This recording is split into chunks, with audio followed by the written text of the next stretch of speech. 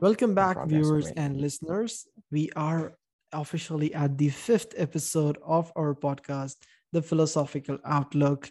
Once again, we are joined by our co host, Nabil Abdul Kader. And today, the topic we are going to talk about is epistemology and the theory of knowledge. So, Nabil, once again, thank you for joining. How are you feeling? You feeling good? I'm feeling good. I'm in the mood to. I don't know. Do I feel good? How do I know if I feel good? How do you know? I- I- Good question. how do I know? But how do I know if I exist? I feel good. Good. I feel good. Three things. I feel good.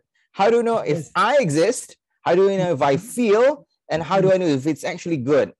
Ah, These are wow. actually no matter how sarcastic they sound, these are actually real questions that philosophers try to answer, and that is what we're going to dig into today.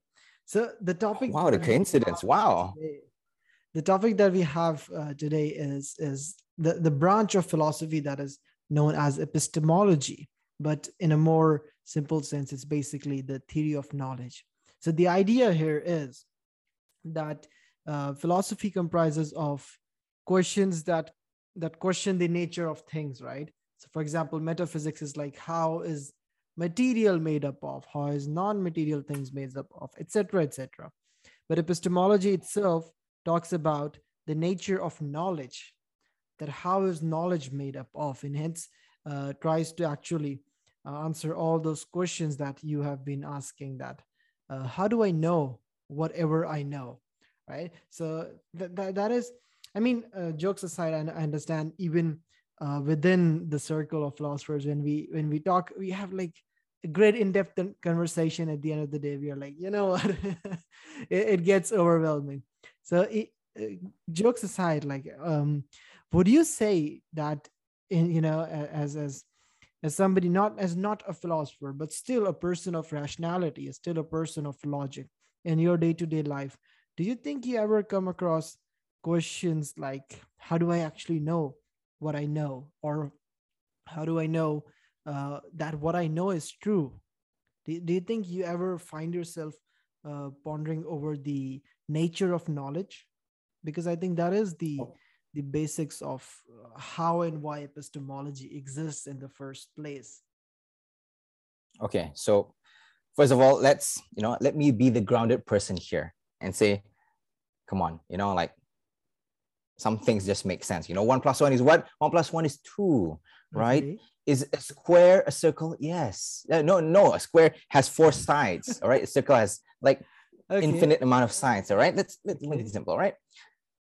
Then we come to the question of like all these things. Let's make it practical.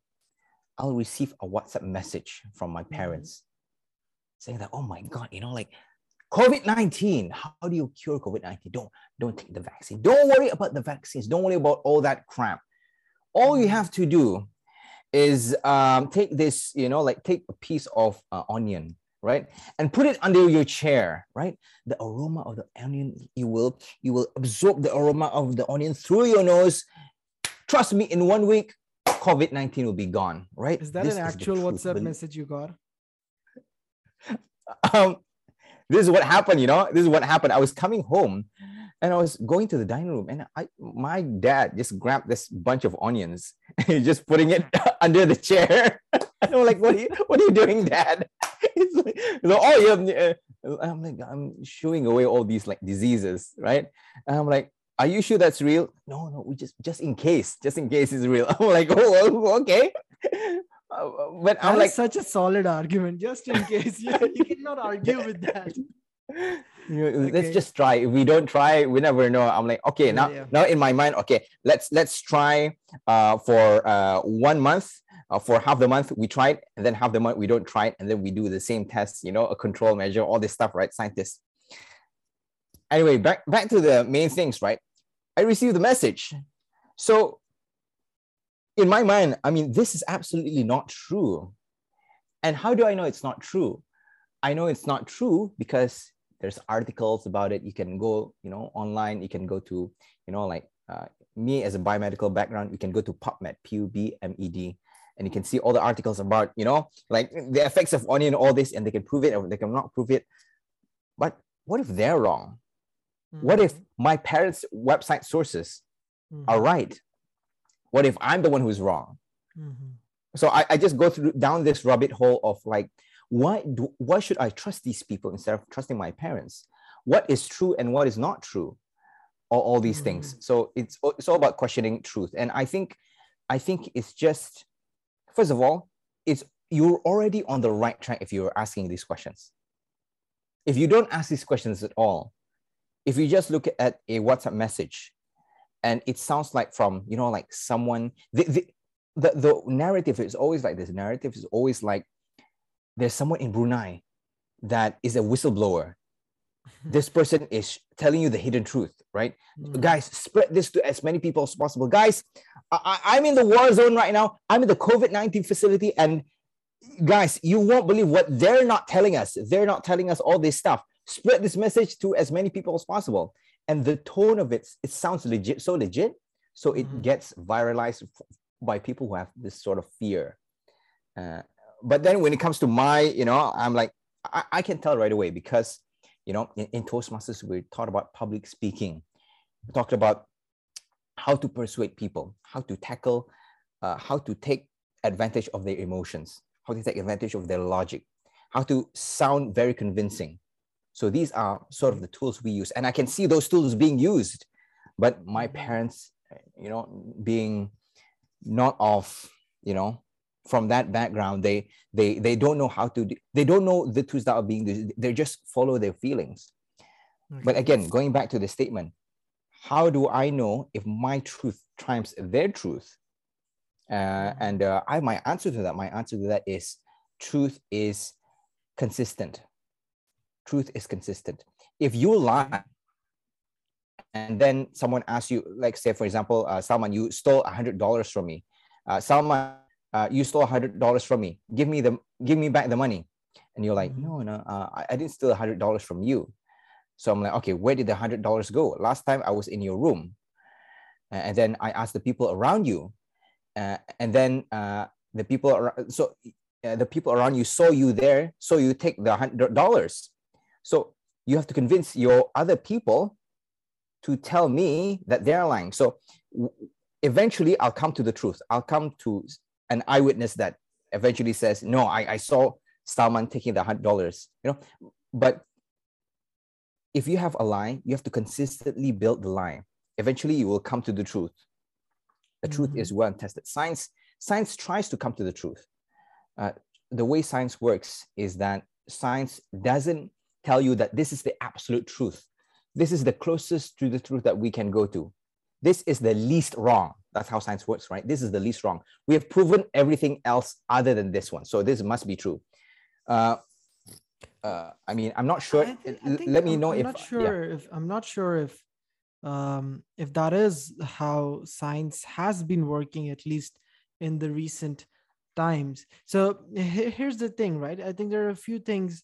The overall idea that you conveyed about the three things, right? There's truth, and then there is a justification of truth.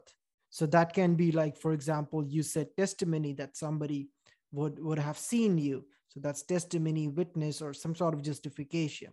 So that justification gives sort of like liberty to give support to that truth. So for a statement to be true, and we'll see later how there are very specific terminologies for epistemological ideas to actually explore these. But for the sake of this conversation, I believe that the idea that science does some sort of elimination is not one that is, I would say, at least it's not the most prevalent idea, right? So I believe that the focus of science, at least in the past 100 or few, maybe 2-3 centuries, has been you have a theory, you have a hypothesis, and then you find supporting evidences once again. So you have a claim and you find justification for that claim. And if that justification makes sense for that claim, it works. It's a proven theory now. It's not a theory anymore. It's a proven fact. It becomes a scientific fact. But here's I think where philosophy would differ, because we'll see later how philosophy broadly divides these information that we have into different categories of as to how we have these informations. But coming back to the point, I think you give me quite an interesting outlook on how you, as a person not involved in philosophical literature, yet a person of reason, right? So you're like, okay, I get a false rumor, I get something, and I do not know, maybe from scientific evidences, I do not know, but maybe let's just say it sounds too good to be true, or it just sounds bogus, so you can eliminate it. So something like that, some idea about how even common men can actually deduce rationality. But here's what I'm interested in. Why would you say that somebody, let's say your parents, were convinced by the same facts that you were not convinced by? So, I mean, maybe your parents did not exactly grow up and learn the same way you do, but let's say they're still learned people, right? They're still, most of our parents are learned and working even. So why would you say that? What do you think is the reason that somebody of your or mine level of intellect, which can arguably be, because we do not know how to define intellect, maybe IQ, but it can arguably be less than parents even. And in most cases it is, especially when you consider things like experience. But at the end of the day, we do often see that this is a common scenario, that our parents are getting scammed by these sort of online things. What do you think is the reason? What is your outlook on this? Okay, let me simplify, right? If I take an onion and go to the isolation centers and put all the onions down their chairs, right? Will there be a dramatic decrease in the amount of COVID-19? And but we know that you the have answer not is done no. that yet. You have not done such an experiment, nor does anybody who have not, like, nobody has done it. But randomly you see that in a WhatsApp message, and you know that this cannot be true. So even for your own self, you have not proven it to be wrong, right? But still, something, it's like something is off about it. How come an onion is fixing all this COVID? So maybe you're just putting together the fact that, oh, if that was the case, then WHO would have done it, international organizations would have done it. Something about that it doesn't, I don't know. All right. Okay, let me put it in a more ridiculous way, because in philosophy, right, we try to make examples, all that stuff, right? I'm a short guy. Okay. WhatsApp message tells me, here's how to be taller. I like how to be I like where this is going. Here's how to be taller. Okay. Take Chupa Chips lollipop, and it has to be strawberry flavor. It cannot be any flavor, Okay. right? Okay. Take strawberry flavor and take it out and blow on it 3 times. Don't do it 4 times. Don't do it 2 times. It has to be 3 times, right? Okay. Now put it on your left nose. Can't be right nose. Put it on your left nose, right? And then jump up and down 5 times. 1, 2, 3, 4, 5, right? What is this example? Right? Okay. On the 5th jump, say alakazam. And if you do it right, you'll grow 1 centimeter taller. Okay. Right? Will this work? Now, here's the problem, right? Even before you have tried it, even before you, because when you basically open up the idea of how modern rationality works, we talk about all these things like you were talking about, articles and experiments. But the thing is that a modern man of rationality, even though he has not experimented that, he would still, he will read that message and he'll scoff. I was like, what is this? Why is it that he already knows that there's no way this is going to work? And I would like to add in that Oh, sometimes there are things that do actually work, some crazy DIY trick. And you at first you're like, there's no way this works, and it ends up working. okay, fine. All right, you want to go there? Fine. So we're talking about knowledge, right? Epistemology, we're Mhm. talking about knowledge. How do we know those things, right? Uh, I like to think of it as a chemist. Now, Okay. in chemistry class, you learn about all these elements. If you react hydrogen with oxygen, you ignite, it'll produce water. Uh, you know exactly what will happen if what reacts with what. You react iron with oxygen, you get iron oxide, all these things, right? Mhm. Uh, is it possible to react oxygen and iron and you get uh, gold? Under a normal lab, no. Why do we say that? Because we know the reaction properties. We know how oxygen reacts with every other element. Okay. We know how iron reacts with every other element. We know the characteristics, and based on that characteristics, we can predict. And that's Mhm. the strength of science, right? Science depends on the foundations of knowledge, on these building blocks of knowledge. First, you have the like the elements. What are the elements? What are the properties? What is considered as an element? It's considered as an element because it doesn't. That's the fun. It can't react with anything else. It's consistent. Okay, what's an atom? All right, that's how an atom looks like, and it's consistent with the models, all that stuff. And then if you test, it is consistent with that. And if it's wrong, there's a whole new field, and then you try to, like how, okay, I'm diving too far away, but one interesting fact is, for example, if you look at the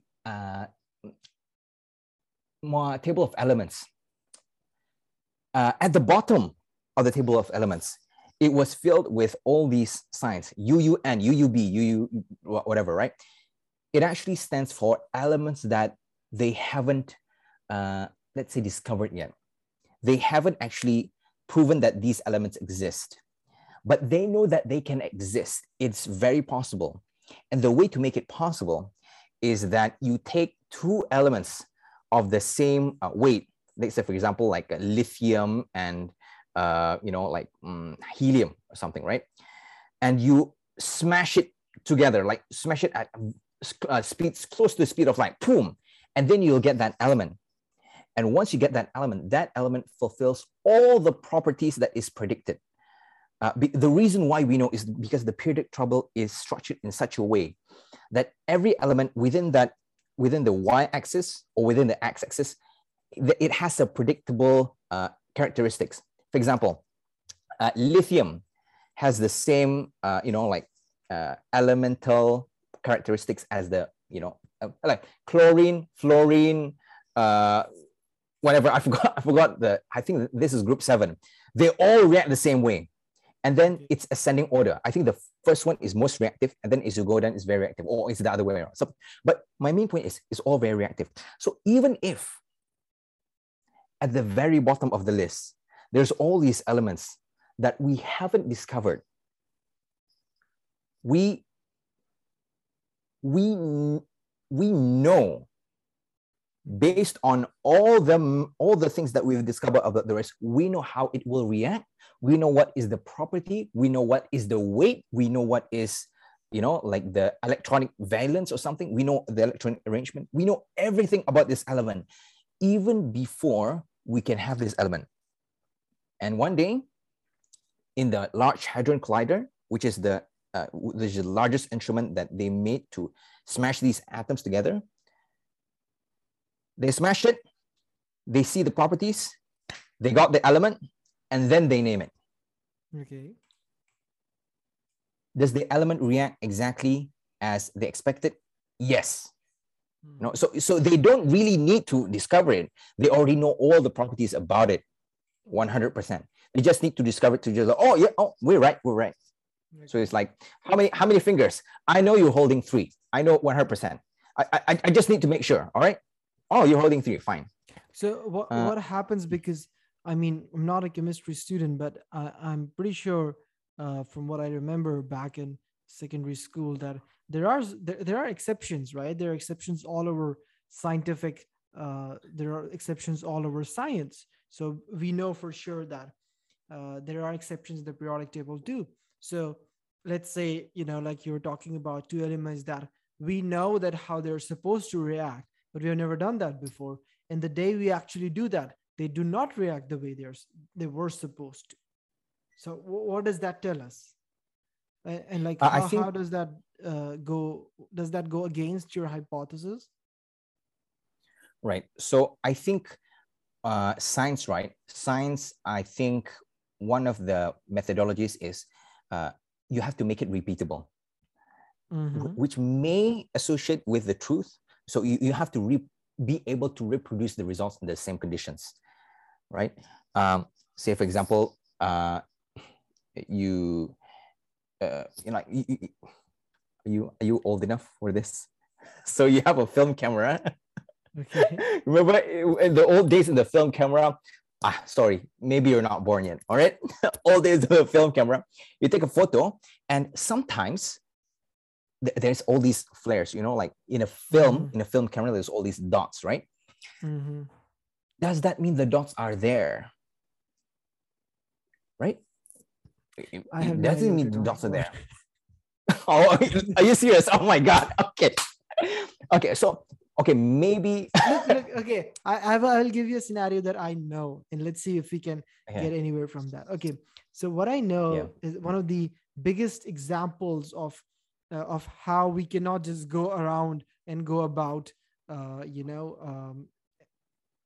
expecting things to work in a certain way, right? Like the periodic table example. So like when Newton introduced the laws, right? So we know from those laws, because they are laws, like you said, they're repeatable, and we have seen that on small scales, on every single scale in this world. Whatever we see, we know is following those laws, right? So if something is moving, we know it's going to keep moving until an external force or an internal body brings it to a rest or change in direction. We observed that, and we observed that several 100,000 times. You're like, oh my god, it's a law. But then Einstein comes in, and he's the guy who has not seen this, who has not seen any of this. But he says, okay, the Newton law, okay, as he very famously writes that the Newtonian laws are accurate and correct unless and until we're talking about the heavenly bodies.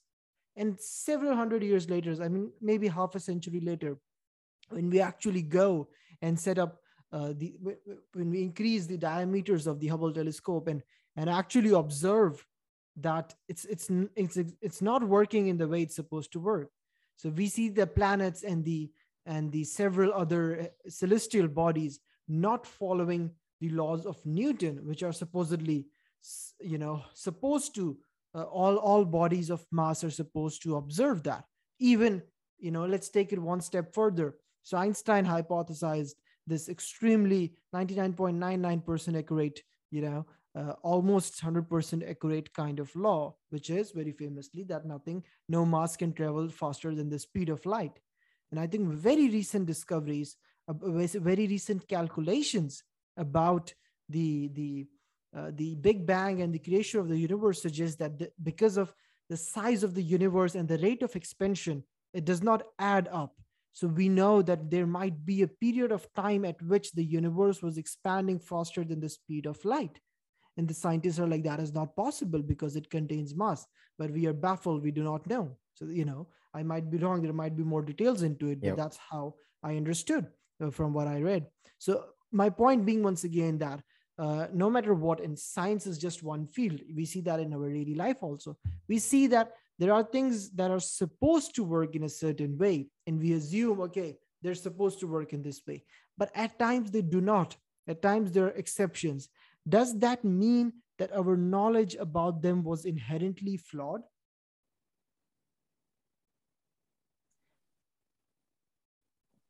I go to a restaurant, and I love going to this restaurant because it always serves the best roasted Mm-hmm. chicken rice Mm-hmm. every single day, 365 days a year. Okay. And one day, the chicken rice was crap. Mm-hmm. Does it mean that they serve bad chicken rice? or is it just an anomaly? So I think we have to differentiate between anomalies, right? We have to take that into consideration. I All think right. that's a very good example. I think that's a very good example. And enter epistemology. Here is exactly why epistemology exists, right? You just, you brought it in, you just fell right into my trap. You gave a perfect example. You fell right into my trap. And here's let's break down. Okay. Epistemology works best, you can by universal laws and truths, but it works best when you reduce it to statements. Okay. First off, we take one statement of one instance, right? This restaurant, let's go to this restaurant. Okay. Let's go get some, just, I don't know, give me some dish name. I don't know. Give me a restaurant and its dish name so I can create a sentence example. Curry. Curry at Curry Puff. No, wait. Okay, Curry Puff at the Curry Puff house. Okay. Curry Puff at the Curry Puff house. So you say, you're like, hey guys, let's go to the Curry Puff house. We are going to eat at the Curry Puff house. Why? Because it has the best curry puff, right? And okay, let's make it more instantaneous so we, it's easier to trace it down. So you sit down at the Curry Puff house and they give you the food. And you point at it. It's like, this is the best curry puff in whole of Brunei, right? And I take a bite out of it, and it's not good. It may be an anomaly in the greater scheme of rotations, but that curry puff in itself is not the best curry puff in Brunei. So is your statement wrong? Yes. In all definitions of the world, your statement that this curry puff is the best in Brunei is wrong, right? So does that make your knowledge about that wrong? Well, this instance proves that yes, it makes your knowledge about, because when this is, if this is not the best in whole of Brunei, then immediately a second next best restaurant would become best for even that microsecond in which they had an anomaly. The second best restaurant would become the best. You follow me, right? So your statement becomes inherently wrong. So what do you think? Do you think that statements that require external validation we can never know if they are wrong or not? Let me just be Jordan Peterson whenever someone asks him a question. It depends what you mean by best. Okay. Right. Okay. So what is best? Is best for individuals or the majority, or for example, Rotten Tomatoes, right? What is the best movie? The best movie is we can say the movie that has 100% rating on Rotten Tomatoes. Okay. But you have movies that are so good. Like, for example, like Man. I mean, I like Man of Steel. Or let's say a polarizing one, let's say Watchmen. It doesn't have 100%, I think. It has like 70%. And it's not, this 70% doesn't mean that everyone voted 70%. It means that 70% of voters voted that they liked it. So the voting mechanism is, so there's so many ways to quantify what is the best. Is it the best, the highest rating? What is even the highest rating? Is it 100 people say that it is 70? Let's take the quantitative example, something we can measure. So you say, okay, this movie, so we're going to watch a movie, right? And you say, guys, this movie is the best movie on, it's the best movie. And what you mean by it is that it has 100% on Rotten Tomatoes. So you say that, okay, this movie has 100%. But the second we start, or the second you say that statement, suddenly an entire batch of cinema watched it and they rated it bad, and now it's 99. So, all right, is your statement still true? My statement, it depends on my statement. So it depends on the context of who. I mean, we're talking about. Okay. Are we talking about authority? Okay, so it depends on who gives the statement. Oscars. A lot of people say the movie that wins Best Picture is the best movie for that year. What does the Oscars mean? Does Oscar mean that they take the entire human population, like, hey, here's a voting ballot. Vote whoever do you think has the best movie. Is it done that way? No, they are voted the best according to a list of anonymous voters. Mm-hmm. That's it. And these voters, we just trust that they're credible.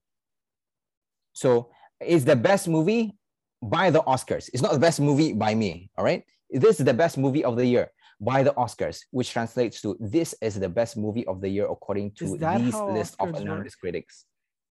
I didn't know that. So So is it random people or is it like a committee? It's a committee. It's a committee. Oh, and you don't know who, Plato would be so happy. He wanted the social system that he wanted a shura, that is the Platonian idea of democracy, like he's like, but a group of elites should do that, but let's not get there. But actually you can buy your way into it. I don't know which philosophy this satisfies, but that's called you know about the you with money. yeah. But okay, I get your inherent outlook, right? But okay, let's try and break it down and see if it still relates back to these examples. So we discussed a wide array of examples, real life examples, and they were not Boolean in like yes or no. The central question being that if something changes or if something does not change, does it change the fact that your statement was true or not? Yes. All right. Actually, I like your physics example. Okay. I love physicists. You know why I love physicists?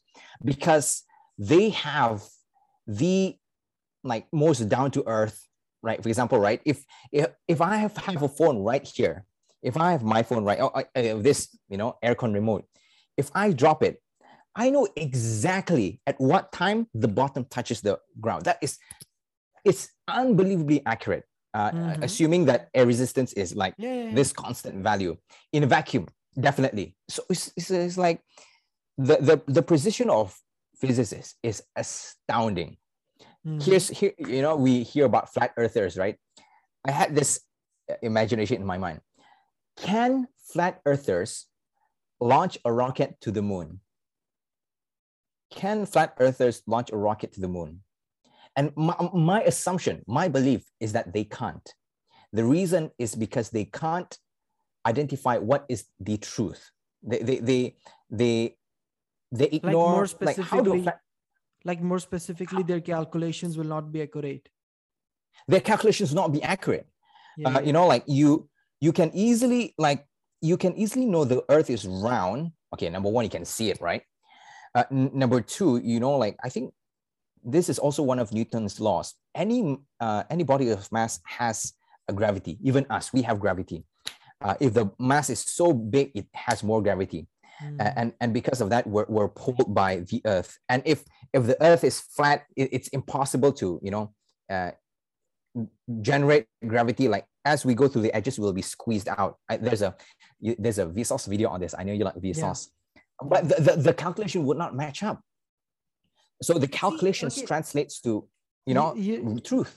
See, you mentioned the video by Michael by Vsauce, right? Stevens. And I want to say that there are some really, really interesting outlooks that he has taken there, because he does not only just he also talks about the possibilities. I mean, he talks about the flat disk accelerating at 9.8 meters per second, right? He's like, okay, what if it's a flat disk, but it's just accelerating?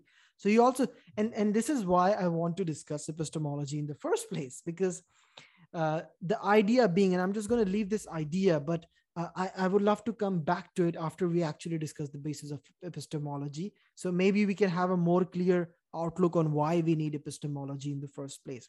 So the idea is that we have a certain calculation, and I think this has its roots in the fact that we knew that the earth is round, or at least spherical. At least it has a bend even before we actually went out and saw it, right?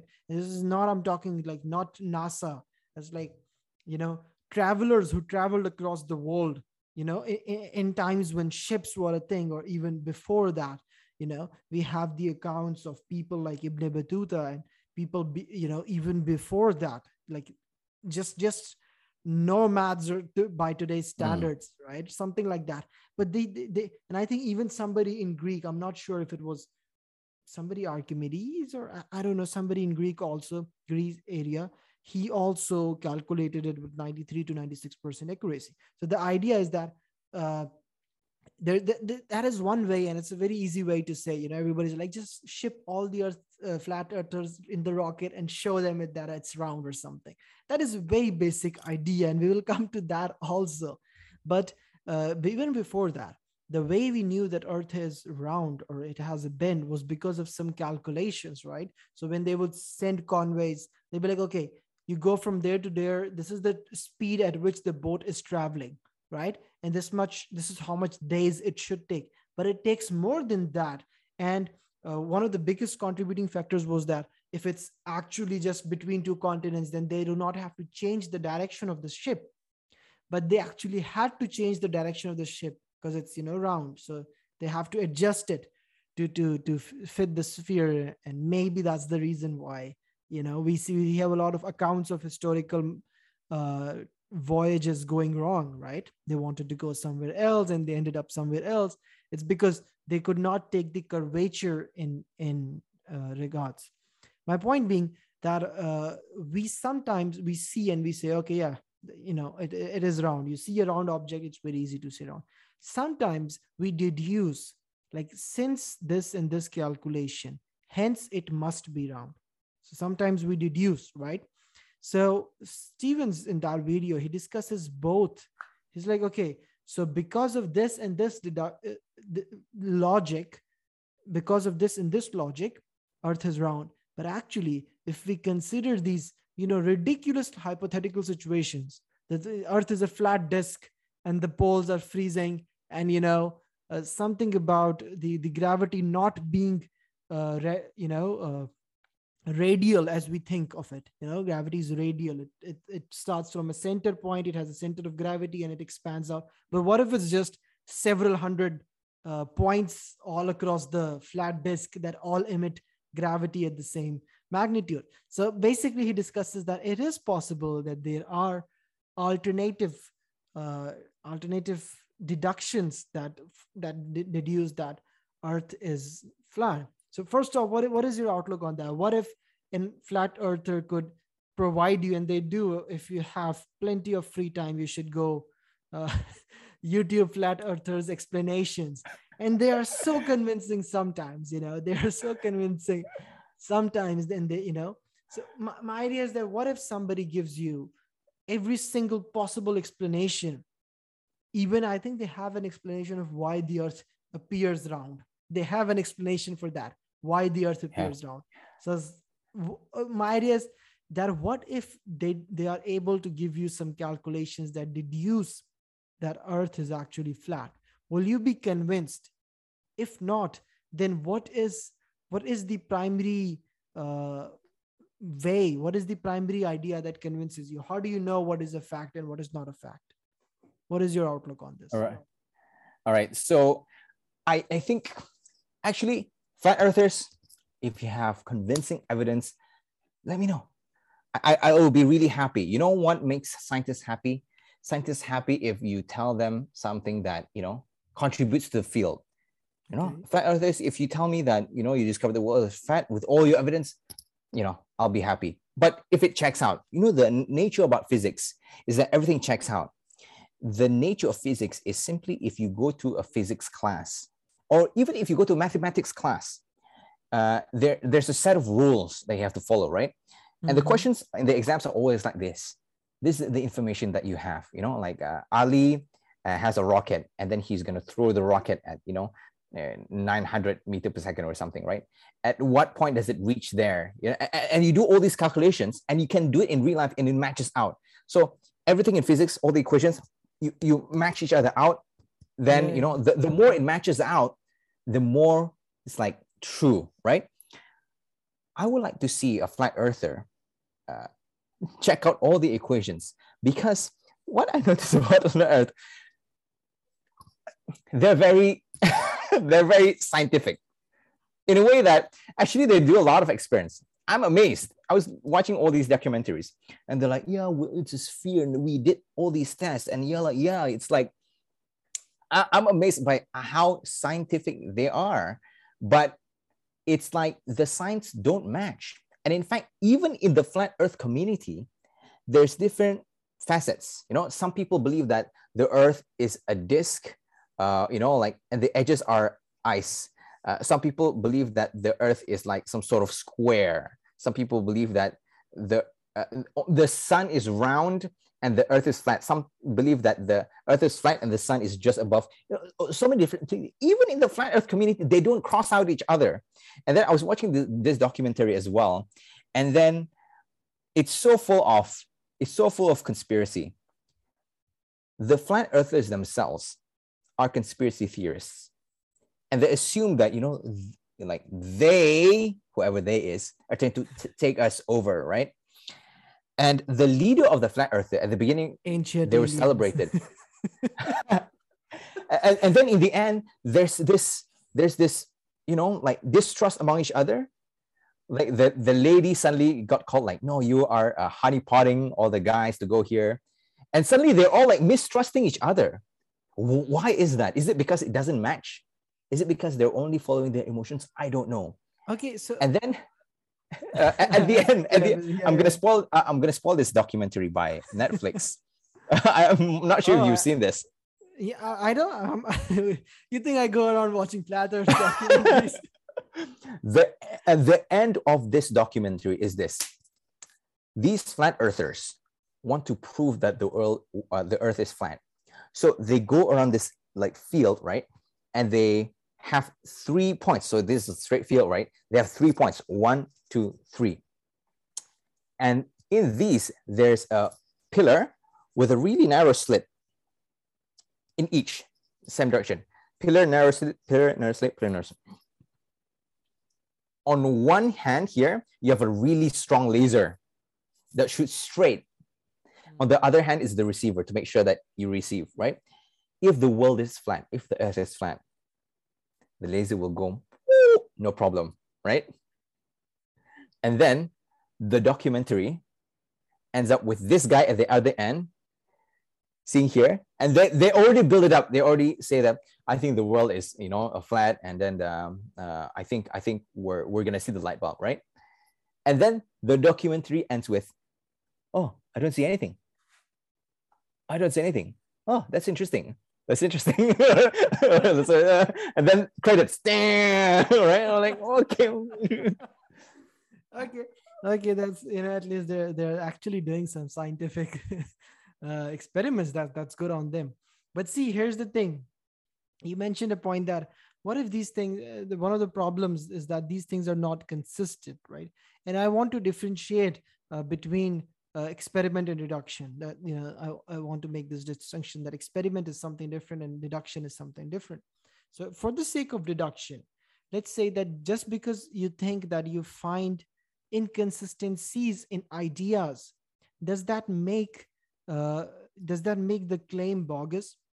So like you're like, okay, they are doing these calculations, but some of the calculations don't add up, hence I deduce that their idea is wrong.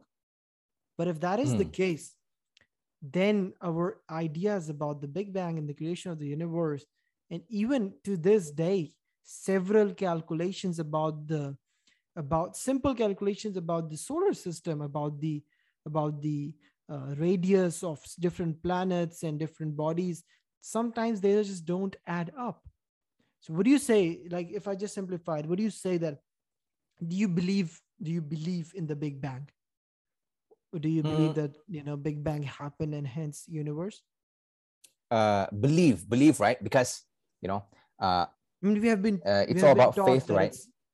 We have been taught. So maybe belief is it's a different term. But let's say, are you convinced?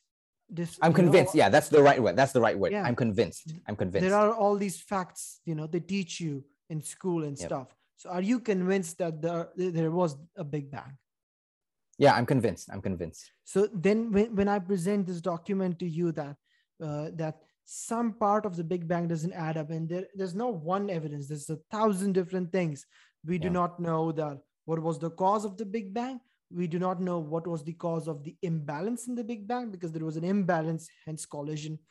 We do not know why the Big Bang. So, okay, they say Yeah. it's expanding. The universe is expanding. It's a big part of the Big Bang itself that it's expanding.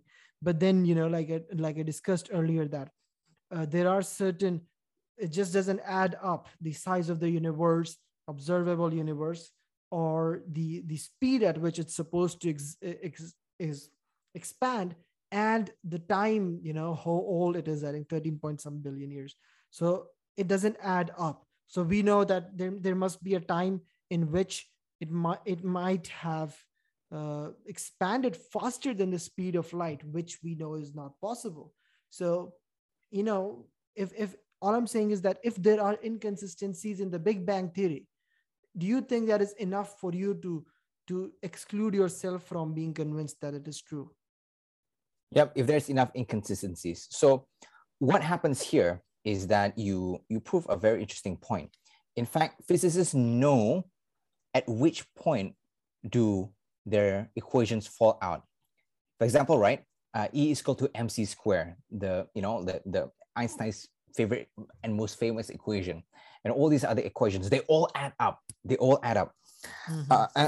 Where it all doesn't add up is they in the topic, for example, like dark matter. They still don't Mm-hmm. know what it is, and antimatter. We are matter, but there's antimatter. If matter mixes with antimatter, there's a huge explosion, right? Why is it that there's more matter? That we don't know the answer yet, and sometimes it's like we know all the fundamental forces, or basically we know what the equations are, we know the game so that we're playing, but sometimes there's a hole at the bottom there that we don't know what it is, and we don't know how it affects. I think it all comes down to this: usefulness. If I'm a scientist, and I'm like, okay, my mission is to get these people to go to the moon, Mm-hmm. what would I use? Okay, do I use the gravitational theory? Okay, the Earth G force is 9.81 meter per second squared. Okay, do I use that? Okay, useful. I'll use that.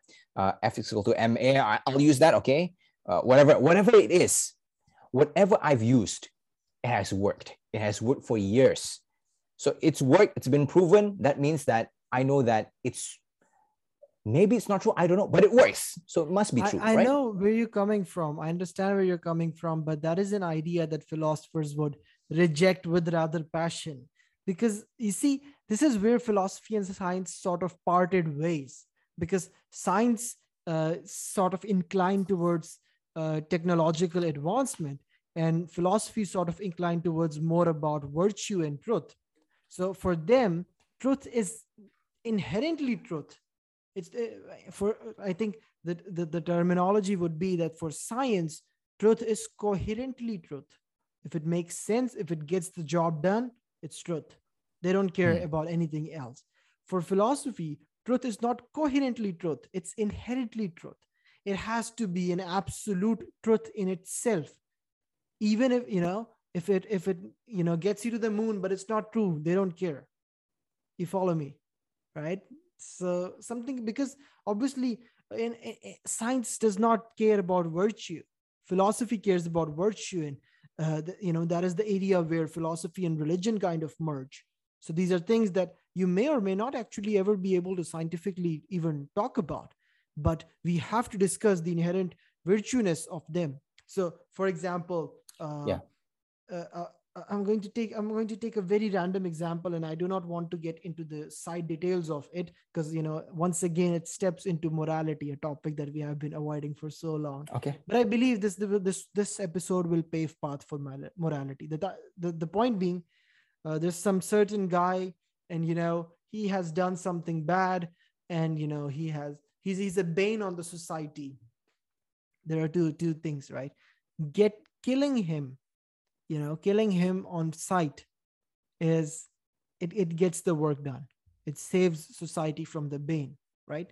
Hmm. We're not getting into the discussion if it is or not morally wrong, but philosophy adds an extra layer in that says, even if it gets the work done, even if it saves society from the bane, there is still an extra layer of is it moral or not? Reminds me of a beautiful work about, uh, um, Dostoevsky. He I pronounce his name so bad. He's Yeah. Russian. He wrote this really nice, really fantastic piece of art called Crime and Punishment, and he talks about a person who comes from really underprivileged area, and he has spent a fortune on his education, and he's not getting any, he's in a bad crisis in his life, and he's in a position where he needs financial support, and his family is relying on him, and he's in this really different and difficult state of trauma and problems, and then he chooses to commit a crime and murder somebody, and take something from them, some money or something. I think he sells it to some old lady, and then he kills the old lady. So now there are 1,000 different arguments. He gives birth to the morality problem, as in, you know uh, is it wrong to kill that woman, or what else, what other option did he have? And for him, it got the work done, he got the money, right? But morally, that is questionable. So I'm not going to get into what is morality and what is questionable, but the idea being that philosophy and science, they part ways right here at this point, which is called the debate of virtue, right? So for science, getting things done is the top priority. We have been killing animals and rats and whatnot to get the How do we work kill done. more efficiently? Sorry. How do we kill more efficiently? If there's capital punishment, how do we murder people easily? War, yeah, war, and like More efficient. Einstein said, no rat would ever create a rat poison, but humanity created bombs. So science and technology has been focused on getting the work done, very less concerned about virtue and morality, but philosophy does not. So philosophy needs to know if something is morally and virtually correct, and then it works on that. So in that idea, what I mean is that for philosophy, a truth should be absolute truth. It just does not need to add up. It needs to be actually true, right? So this is where I actually want to bring in the epistemological illustration of how epistemology works, right? You seem really outthrown. Uh, Well, true. Okay, what do you mean? Okay, give me an absolute truth. yeah, yeah, What's yeah. an absolute? Okay. We'll discuss this just by the illustration, right? So let's talk about epistemology, right? And that will diverge into the concepts of why and where relative truth ends and where absolute truth starts. So let's Right, see. right. So in epistemology, like I said earlier, we take instances of conversations, right? It's easier to work with. So we have a statement. For example, let's say a statement. Um, Nabil is wearing is that a brown shirt, right? Okay. So that is a fact, that is a fact. And let's not get into how we can prove it, but that's a fact. Now, epistemology essentially deals with several different categories of knowledge, namely know that, know how, know what, know when, know where. So these are distinctions epistemology makes to deal with each of them in more detail. But Simple, simple. the kind of I feel like you were expecting way more complex terminologies, and then it's just like that when don't worry, it's gonna get complicated. that's All why I right, bring took it on, such John. that's why I took such a broad outlook on it first. So when we actually throw in the terms, it makes more sense that we can relate it to real world. So the field, the sub-subject that we are concerned with, at least right now, is know that. So which mainly refers to the knowledge of facts. So I know that Nabil is wearing a brown shirt right now. Let's simplify it. I know that I am wearing a blue shirt, right now. So epistemology, in the efforts of trying to build a solid foundation of what is knowledge and how do we perceive knowledge, it breaks down knowledge into 4 categories, right? So one is knowledge itself, but let's see what knowledge is made up of in terms of epistemology. So knowledge says, and this is called the theory of knowledge, right? So what is knowledge made up of? The first thing is claim. So I made a claim, and these are obviously my terminologies, they use rather complicated terminologies. I'm trying to get it more simplified.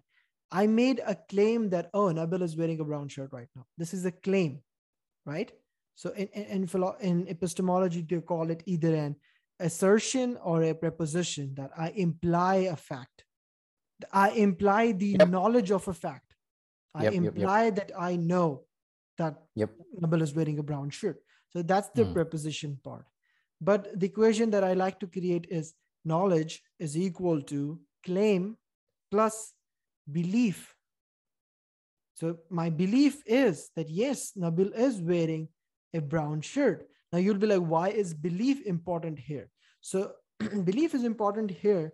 And I'm just, trying to define the terms as broadly as possible, so it's easier for us to follow. Belief is important here because of what we call a prepositional attitude in epistemology. So if I am not myself convinced, if I'm like, Nabil is wearing maybe a brown shirt, so I do not believe it on myself.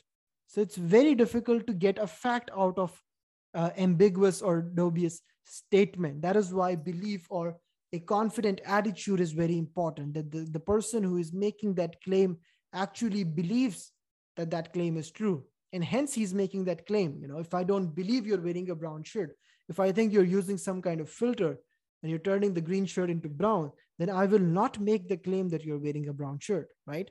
So you have to believe in what you're saying. You have to believe in what you're saying for it to be a fact. So we get that part done. But here's the part where it gets interesting. For it to be actually true, which means for it to be knowledge, right? Because we're saying knowledge is equal to claim plus belief plus justification. So one way or another, I need to be able to justify my claim and my belief. And for this instance, I can justify that I am seeing you through the webcam right now on my screen. So I can see that you're wearing a brown shirt. So I can, justify my belief and my claim. So basically in epistemology, the definition of knowledge is justified true belief. 3 components that make up knowledge. This is why I asked you earlier, would you still believe or will you still be convinced if you do not have all the facts, if it's not, because that's the attitude of science sometimes. They do not believe in anything. They're just like, this is the facts. Do whatever you want to do with it. So, Salman, what are you smoking, bro? My shirt is dark gray. All right. It's only dark brown because you see it through this camera, which I suppose picks up the infrared that you can't see. And you say that's the truth. I use science. I use science. Then this is not knowledge, right? Like somehow it just happened to be this case, but then this is not at the beginning. You'll be like, that's knowledge, and I'm like, no, you're wrong. That ain't knowledge. So because it's missing one component. What's the component? It has claim, it has belief, but it does not have justification of that belief. You had a justification just now. Your justification but it's errored. But that justification is errored, right? It's corrupted. I'm seeing through a filter. Why is it errored now? You were so confident that it was the knowledge. Yeah, see, that's the problem.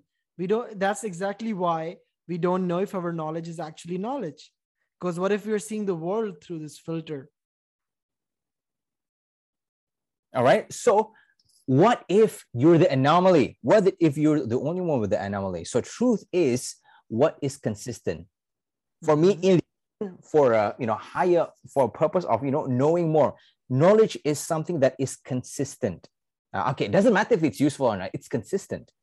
Are you the only one with an anomaly that sees it as a brown shirt? So, for example, what if something is not consistent for anyone?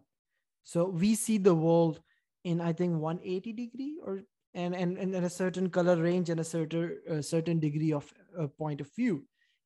Different animals, literally all creatures, see it slightly different color scheme, slightly different angle of perception. So how do we know which is the real world? Are we We seeing? can we can break it down. Of course, we're not seeing the real world. We're seeing the images that is being processed in our heads. Mhm. Uh, I mean, everything that we see is being filtered by our eyes and our brain. But there are some ways to counter that. For example, we know that animals see more than us because like, for example, we see color because there are rods and cones that we can identify they're sensitive to the visible Mhm. spectrum. But in animals, their rods and cones are specified to another spectrum. So we know that for whatever reason, they see something differently than us. And maybe we can translate it by machines. We can record something with a machine. We can model it after the same rods and cones, and maybe we can sort of Mhm. see what they see. And for infrared, for example, we know that, for example, I think T-Rex or crocodile, they see infrared. We don't know, but we can translate it using infrared cameras. Yeah, but But exactly then the question is infrared invisible it's invisible from our eyes. for humans? There, But yeah. so this is in philosophy, this is called the debate of reality. What is the nature of reality? We know that this is how we see it, and human beings that have a tendency that they want to be the center of the universe. So we say infrareds are invisible. Why? Because our eyes cannot see them.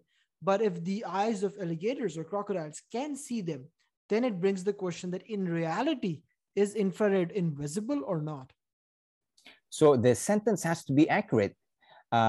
Infrared is, I mean, you can be specific, right? You can be specific. You can say, uh, infrared is invisible. Wait, who am I talking to? I'm talking to human beings.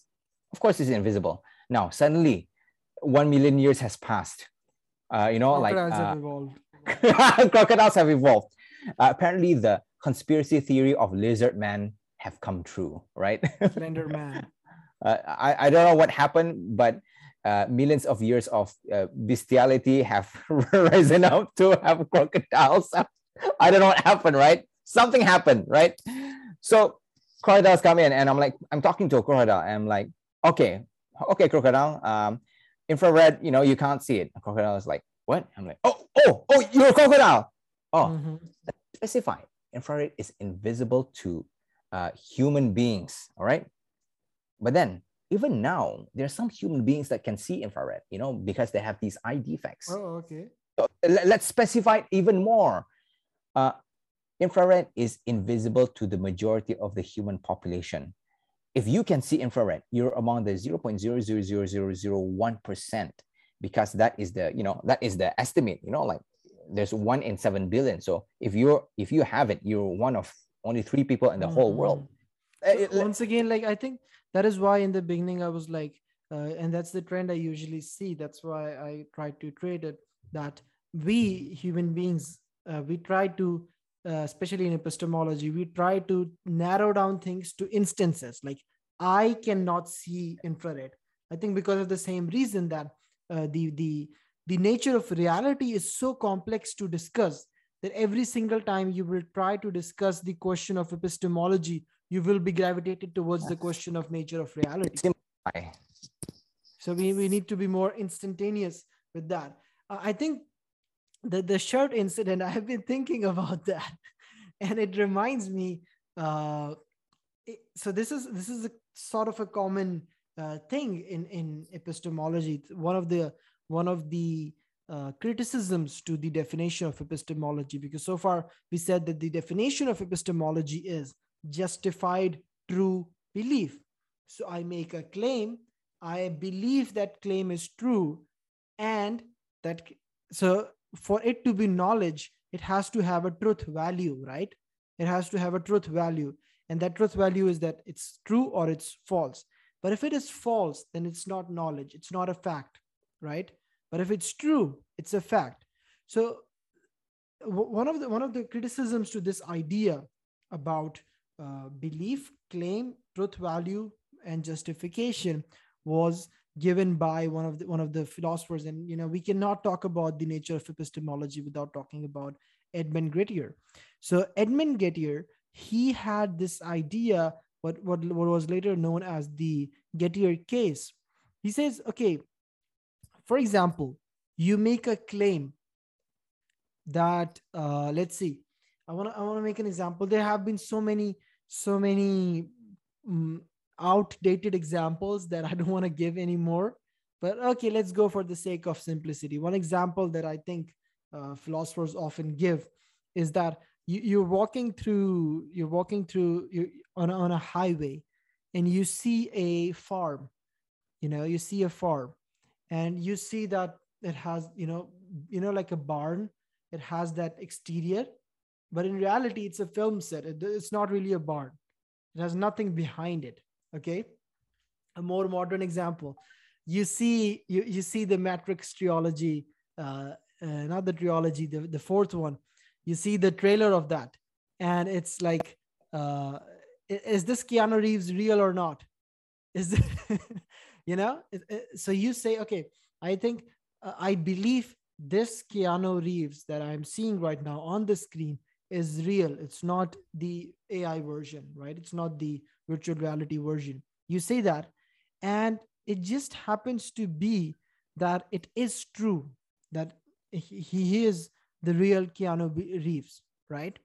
But because of your belief that because the idea is that somebody's trying to convince you that, oh, these are virtual reality ones, and you say, no, no, no, these are real. So you get me, because there's a new example that I'm trying to construct, because I didn't want to go with the barn example that people usually use.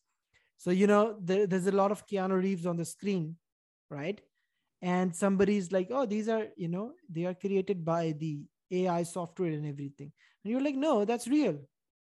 And then you pick one of them and you zoom on it, and it's actually the real one. So by luck, you have lucked yourself into the real one. So what is happening right now is that your claim was that these Keanu Reeves on the screen are real, and that is my claim, and my belief is that they are real, right? And I have a justification that I zoomed in and it turned out to be real. So now, for me, the statement of my belief that these Keanu Reeves on the screen are real turns out to be true. But in reality, I just lucked, that the only one of them was true. Similar to, I think, like what happened with, let's say, Newton. He talked about the laws of nature and how the forces work. And it just happens to be that they all the time they work, but there are exceptions, like the heavenly bodies. There are exceptions, right? But what if you pick one heavenly body that just happens to be, and I'm giving an extrapolated example, just happens to follow the laws? Would that make the universal law of Einstein wrong? So I think it's a difficult to Again, follow example. I think, okay, for example, right, if you talk about the physics example, um, you talk about if one instance of it being false, does it mean the entire thing is false? It depends. Is it repeatable? Can you repeat that anomaly, or is it just an anomaly? In fact, I think in 2014 or 2012, they actually did a study of I think they blasted a bunch of neutrinos, or these particles. And what they noticed is that these particles arrive at the destination faster than speed of light. And the entire physics community went crazy. I'm like, oh my God, Einstein's theory was wrong. Oh my God, this can change everything. Oh my God, everyone's panicking. Like, oh, all right. Like, could this be true? And then they repeat the experiment. It never happened again. And they did an investigation. And apparently, it's a calibration error. Okay. Meaning that the theory is still true, but in that instance, when, it was, like people were panicking because there's one of two possibilities. Number one is that Einstein was wrong. Number two was that, there's an error. But there's this huge possibility that Einstein was wrong. So how do you counter that? You do the experiment again. You repeat it. Can you repeat the experiment? Again, it comes down to consistency. What if the thing that you're experiencing as truth is an anomaly? And the only way to do that is to repeat that thing as many times as possible. I think if you have a high sample rate, just have a high sample rate. That will fix the issue. Why are we going further? Why not just have a high sample rate? Isn't that enough to justify the truth? What do you think about that? See, here's the thing. This is why I tried to make a distinction in the very beginning. Philosophy does not care about scientific experiments, right? So, and the reason I am saying this is because we are talking about maybe we can talk about virtues that are impossible to actually take a scientific experiment, right? So like maybe religion or belief or superstition. So for example, somebody believes that, okay, this is the example that Edmund Gettier gives himself. This is the example, the guy who creates this Gettier case gives, and it's a weird example. I don't like it. That's why I didn't want to give it, but let's give it a chance. He says there are two people, they go for the interview, say Salman and Nabil. We both go for an interview and I have 10 coins in my pocket. You have 10 coins in your pocket. Just happens to be that we both have the same amount of coins in our pocket.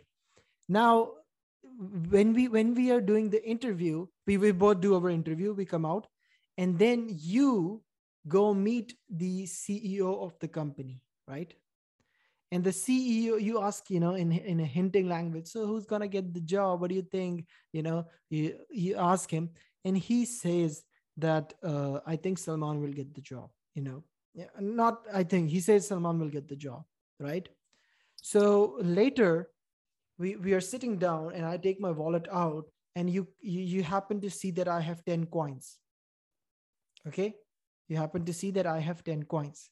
Now, based on the knowledge that you have, you can make a claim that the person who has 10 coins in his pocket will get the job.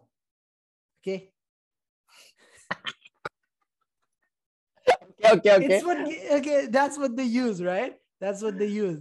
That's why I didn't want to use this example. It's like no correlation. What does coins have to do with job? But but this is the claim that you come up with. Now the thing is that you have a preposition, you have a claim, right?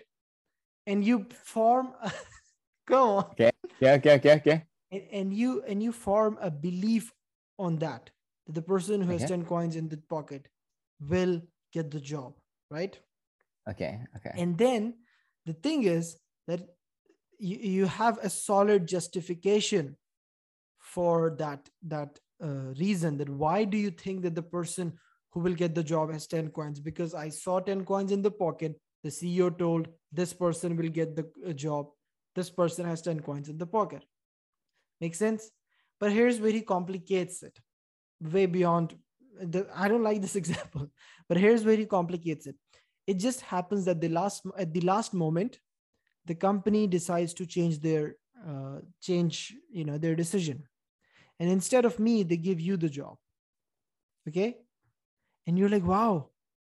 And you're so happy and you want to get a Starbucks and you take out your wallet and it just happens to be that you have 10 coins in your pocket. So the person who gets the job has 10 coins in his pocket. It has, he has a good justification for his belief. See, the point being, I think, because you are too rational for abstract philosophy, you always gravitate back towards experiments. And I respect that. But the idea here is that the philosophical idea of epistemology is justified true belief.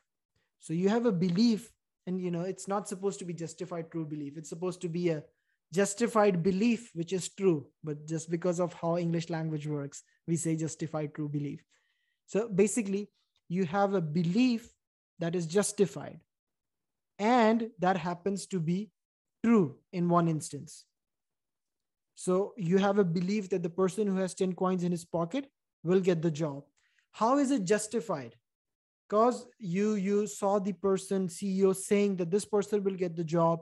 You checked that this person has 10 coins. It's a justified belief. And it just happens to be true. So, it's still not a fact. The person who has 10 coins has nothing to do with the person who gets the job. It's still not a fact. So this is where Gettier uh, tries to combat and argue that facts and knowledge are not based on belief or justified belief, but the truth value has nothing to do with either belief or justification of belief. But once again, the justification of belief remains a core component in trying to find the truth value. I actually do like your argument that just repeat it.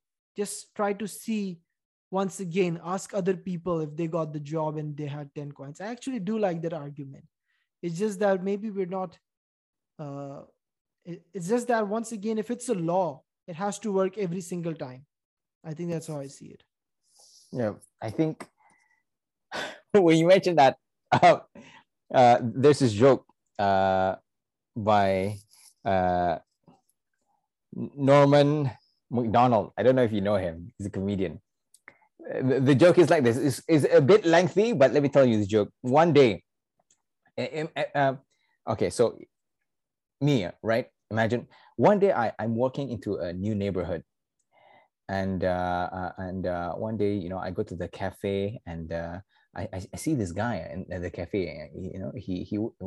He I've never seen him. I want to make new friends, and I go to him and I ask, hey, my name is Nabil. What's your name? My name is let's see, Shahu. My name is Shahu. All right. And then and I'm like, oh yeah, Shahu. What do you work as? And then Shahu's like, yeah, I'm a professor of logic. I'm like, what? Professor of logic? Well, what's professor of logic? What is that? And he's like, Shahu's like, okay, let me give you the demonstration. Do you have a dog? I'm like, yeah, I have a dog. Yeah.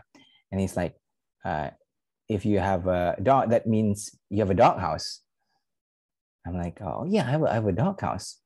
And then he's like, oh, if you have a dog house, then that means that you have kids, because like kids play around dog houses. I'm like, yeah, I have kids. That's true.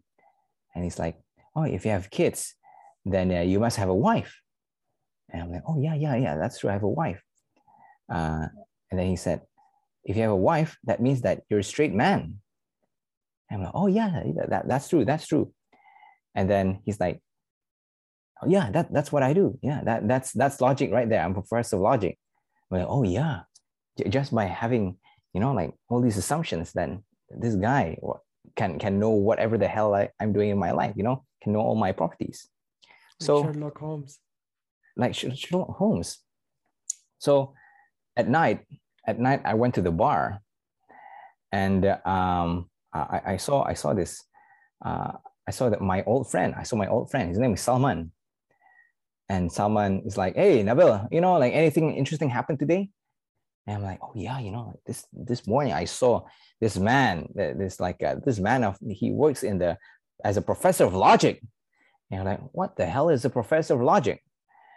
And I'm like, okay, let me demonstrate to you. Okay, so Salman, do you own a dog? And you're like, no. And I'm like, so that means you're gay.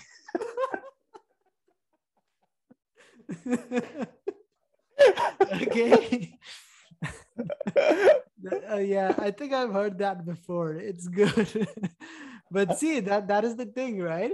With logic, that it's so unpredictable. And I think if I have to actually connect this to my topic, I would once again argue that. Now, I don't want to dissect a joke, okay? Okay, I don't want to dissect a joke, but I do want to talk about logic in general, since you have you have brought this up, right? So the thing is that when you talk about logic and you talk about building from one thing to other, uh, and I understand that maybe that is the gist that you were getting from this conversation about epistemology in general, that for beliefs, two events just have to collide, right? The thing is, in epistemology, it does not have to be a universal belief. It has to be one statement, and that statement has to be a fact. But that fact has to be based on a belief. The problem is, so if and this is coming from logical aspect, right? That for me to have a belief, I will act on basis of that belief, right? And this is the belief component, and this is the fact component. So for something to be knowledge, I need to have a belief that, oh, if I go somewhere, if I let's take the barn example. All right, I'm using all these examples that are not working. Let's use the barn example. So you're driving by the highway and you see a barn, but that's not an actual barn. It's just fake, it's cardboard. And there are so many fake barns all over the street, all over the highway, right? But you don't know they are fake, right? You don't know.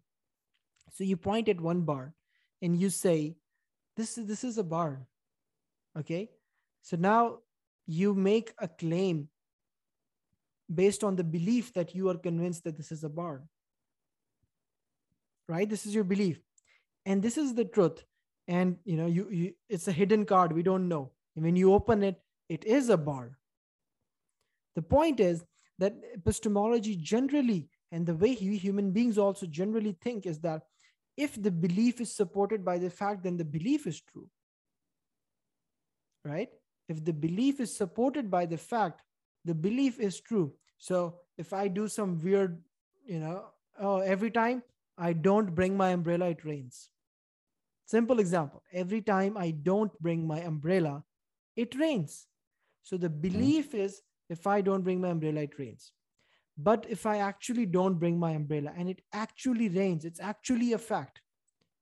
Even though they do not have a direct correlation, but they both, for both of them to exist even as what you would call coincidence, that would make a lot of problems for our general understanding of how logic and knowledge works.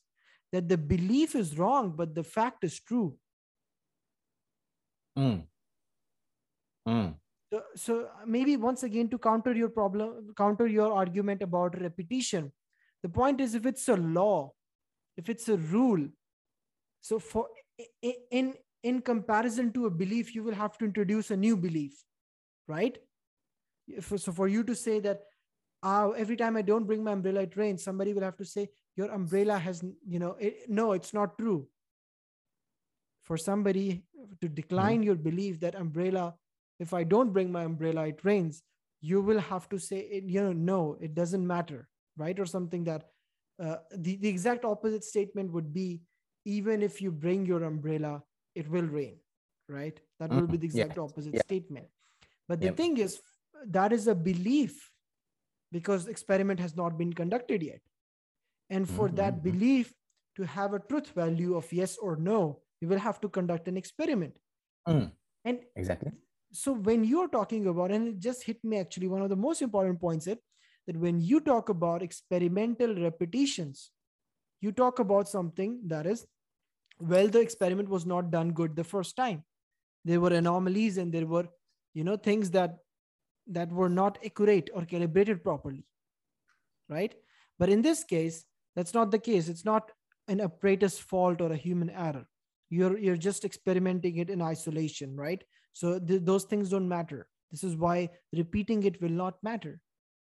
But the thing is that for it to be a belief, it must be universal. So for my belief that if I don't bring my umbrella, it will rain. For this to be true, it only has to rain once when I don't bring my umbrella. Do you get me? Yep. But in that instant, no, just once, because a belief is something that is universal. But for it to be a fact, it just has to happen once. At least that's the way I understand it. But for the belief that, even if you don't bring your umbrella, it will rain, it also just has to happen once. But what if it don't? What if I bring my umbrella and it doesn't rain? And what if I don't bring my umbrella and it rains? The fact is true. The fact that you didn't bring umbrella, it rained, is true. But the belief is still wrong. You get me? You know what? Let's demonstrate it in a more The belief is. let's do it in a more exaggerated way. You say repetition. I try it 1,000 times. Every single day I don't bring my umbrella, it rains.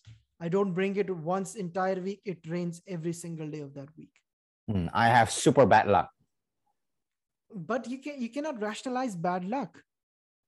The thing is that we know that this belief is wrong, right? Would you believe that you know what? I'll give you an example from my real life. This is true. I'm not making this up. This is true. So every time I have, back when I used to have the old MacBook, I used to bring my charger with me. I used to look at my timetable and I'd be like, is it a long day? Do I need my charger? Is it a long day? Yes, I bring my charger along. Sometimes I'm like, it's a short day. I leave my charger. In that exact day, either we get an extra class or, we just have to stay for some activity after school, basically. And it has happened every single time I forgot my charger at home. Or just we do some CPU intensive tasks and my battery runs out. So my belief has formed that the day I need to stay till 5, the day I leave my charger at home, I will need to stay at 5. That's the belief. And even though, first off, would you say that belief is true? If I leave my charger at home, I'll stay at 5. I will have to stay at 5. 5 is considered late, right? Yeah, for example, extra classes. Yeah. Right? For example, like it ends at 2 or something and 5 is late. So, simply, if I leave my charger at home, I will have to stay late. Do you think that belief is true? I don't believe it's true. I don't believe it's true. You're like, that's absurd, right? Yeah.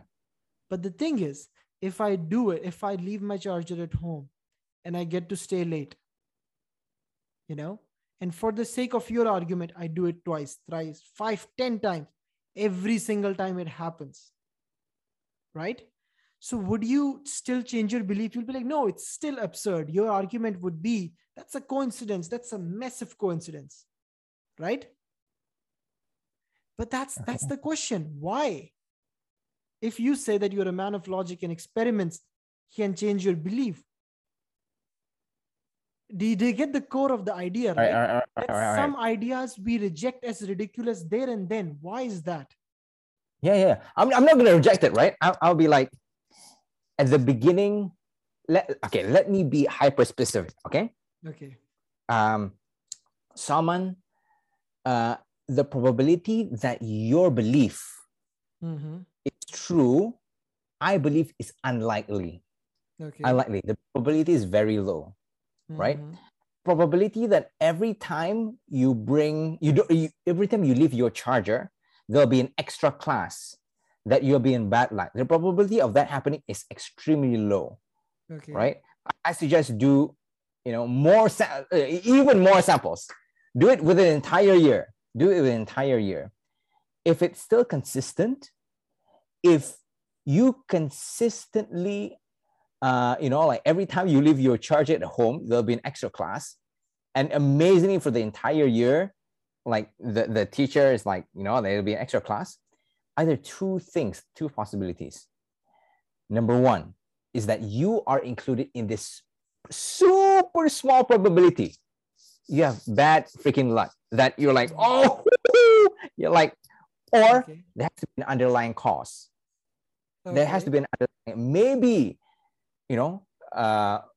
another scenario. I have to put in other scenarios like, but that scenario is so low. There has to be something going on.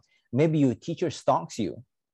Maybe your teacher's like, every morning I have binoculars. I zoom at Salman's apartment, and every time he leaves the charger, I really hate him, and I really want to make sure he suffers. All right, he's not bringing his charger. Oh yeah, right. Which probability is higher?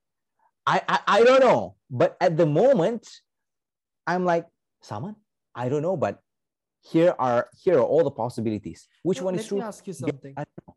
Okay. Let me ask you something.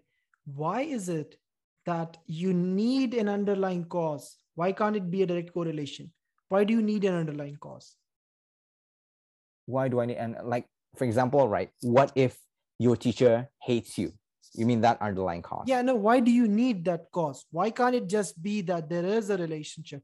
It just happens, like why do you need a scientific or some kind of explanation for it to happen? Oh, because then it opens the layer of possibilities, right? If if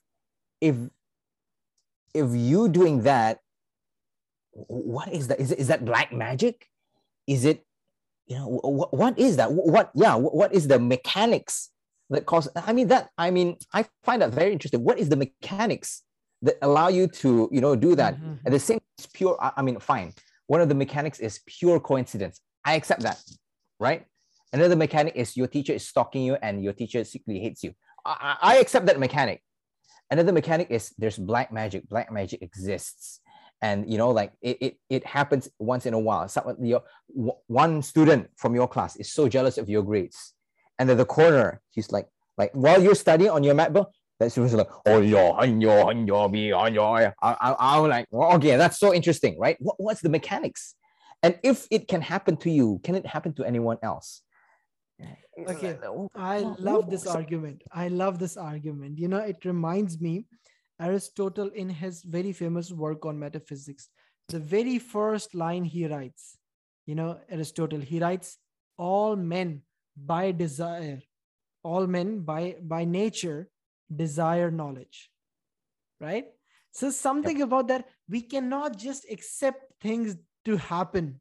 Like, yeah, it happens. No, we need a reason. Like, why does this happen? So something about that we need a reason for everything to happen is really what makes it interesting. But once again, science has made it very obvious, and I can see how dominant science is that you need experimentation and repetition and average and everything, like for it to be an actual correlation between these two, right? But the thing is, this is where what we call the knowledge debate gives birth, right? So there are two schools of thoughts on this idea, right, which you presented. That's the idea of empiricism. So empiricism is the school that we need to understand, or the only way we can understand things is by sensory input, right? So you're like, there has to be a reason, right? So something has to relate, and something has to work, and things like that. There has to be an empirical reason for things to actually work, right? So for example, let's take an example of gravity. So we are like, Newton is like, oh, everything is going down. Why? There has to be a reason. It's like, we just accept it, like, yeah, everything is going down. But Newton was like, why is it going down? Why does it not go up? Why does it not stay? So then he found out reasons, like, okay, there is a force, it attracts and it goes down, right? So Hmm. we need a reason, and there's a difference. The other school is called rationalism. So rationalism is basically what I discussed earlier, deduction, that if this, then that, right? Rationalism does not need a concrete reason in the language of science. It can work with Mm-mm-mm. deduction. So mathematics is a huge example of logic and rationality, right? So for 2 plus 2 be equal to 4, you cannot empirically prove it. You just cannot. For me, you can be like, look, two pencils, I add two more, it's four. But that's still a demonstration, right? And I have to accept that this is one, this is two, and this is three, and this is four. What if I say I don't accept that? So the idea being the rational school deduces everything based on deductions, and these are obviously oversimplifications of how the schools work. But the empirical reason is like, everything is an extension of our senses. So the five senses we have, and we see science specifically following in this footstep. So everything, microscope is an extension of our eyes. Telescope is an extension of our eyes. all these auditory devices, all these screens, microphones, everything, it's an extension of our senses.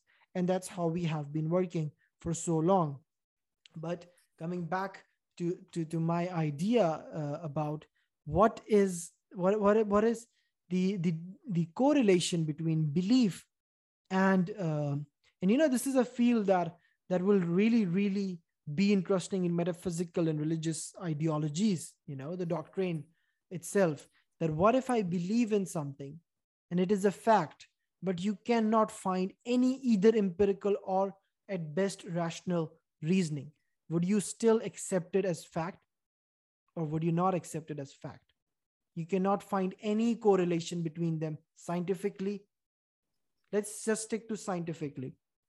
Would you still accept it as a fact, or would you be like, no, I will not accept? Let's take a step back. What is a fact? A fact, is it, okay, you're a computer specialist or student, right? A fact is it like, if this is true, this happens. So Jack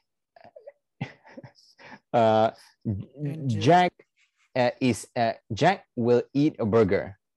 Okay. Jack puts burger in his mouth. Conditions for eating a burger is true. Jack is eating a burger. That is true. Is that a fact? A fact is basically something that happens. Depends on which school you are referring to. So like I said, for empirical school, for empiricism, it has to have a scientific reasoning, which is basically an extension of our reasoning. So for empirical schools, Jack is eating a burger must be Jack. Okay, let's take one example. Jack ate a burger. How do we prove this is a fact? I saw Jack eating a burger. So an extension of my sense proved it. So like you refer to testimony being. So one way to prove facts is an extension of our senses. The other is rationalism. So there was a burger in front of Jack. It's not there anymore. And there was a burger in front of Jack. He picked it up. He took a bite out of it. He chewed it. So these are all different facts. And regardless of the scientific reasonings, we will say that he ate it. Do you get me? Like it's a different approach to prove fact. Okay, I'm assuming that there is an alternative method to prove fact than scientifically. Yeah. Right? There's an alternative to science. Okay, now this boggles me. This boggles me because this is new. Okay. I think things very scientifically. So you're saying there is a non-scientific way to prove that things are true? Okay, how do you define scientific? Scientific. Okay, let's look at the scientific method, right? You see things and you can repeat it and it produces the same result.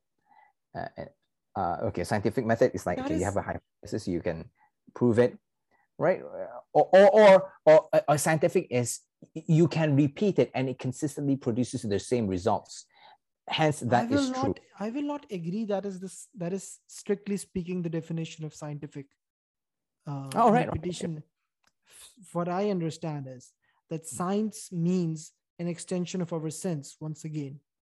So if I can see it, if I can hear it, if I can taste it, and I can smell it, it exists. If not, it does not exist. Are you? Give me an example and I'll tell you how it's an extension of our senses. I'm blind. I'm deaf. I cannot. I don't have any skin.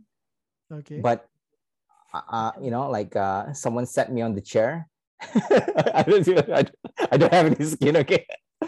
Someone sat me in the chair and someone spins me really fast, and now I feel dizzy. Okay. How do I know? What is that example? I asked you for an example of a scientific phenomena. Scientific phenomena? Oh, okay. Okay, Earth is flat, or microorganisms exist. Okay, I think this is a good example. Okay, okay. How do you prove microorganisms exist? Okay, you can look at it under a microscope. So it's an extension of our eye sense of Hmm. seeing. Uh, what about what about mass? What about mass? So here's the thing, right? Here's where the lines between the empiricism and rationality differ and blur. And this is why we often criticize science that you do not have proofs for certain things and you just make assumptions. So I can demonstrate gravity, right? I can demonstrate it will be Yep, here, yep, but yep, it will go down. This is, yep. even though this is testimony through our science of sight, that gravity exists. I am seeing that object going down. This is enough for the empirical school to say that gravity exists. Okay, okay, okay, okay. Do you get me? And Yeah, yeah, yeah, yeah. then we can say, oh, we set timer, we set scale, and we saw it decelerate or accelerate downwards at a certain speed. So the force of gravity is 9.8. How do you know? Because I saw it going down at that speed. Do you get me? So because these are our main input, sensory inputs. So all these understandings are basically fed through these inputs. However, in comparison, there is rationality, which is like, okay, so this galaxy is this far away, and the universe is expanding at this meter per second or light years, then the universe must be this years old. One way you Mm. can differentiate between science or empiricism and rationality is that science is, let's just say, more confident. This exists, science. But rationality is like, if this, then this must be true. So if the object is going down, there must be a force pulling it downwards. Mm. So this is at least how I would say philosophers differentiate between these two different understandings. So which one do you incline towards when you say something is a fact?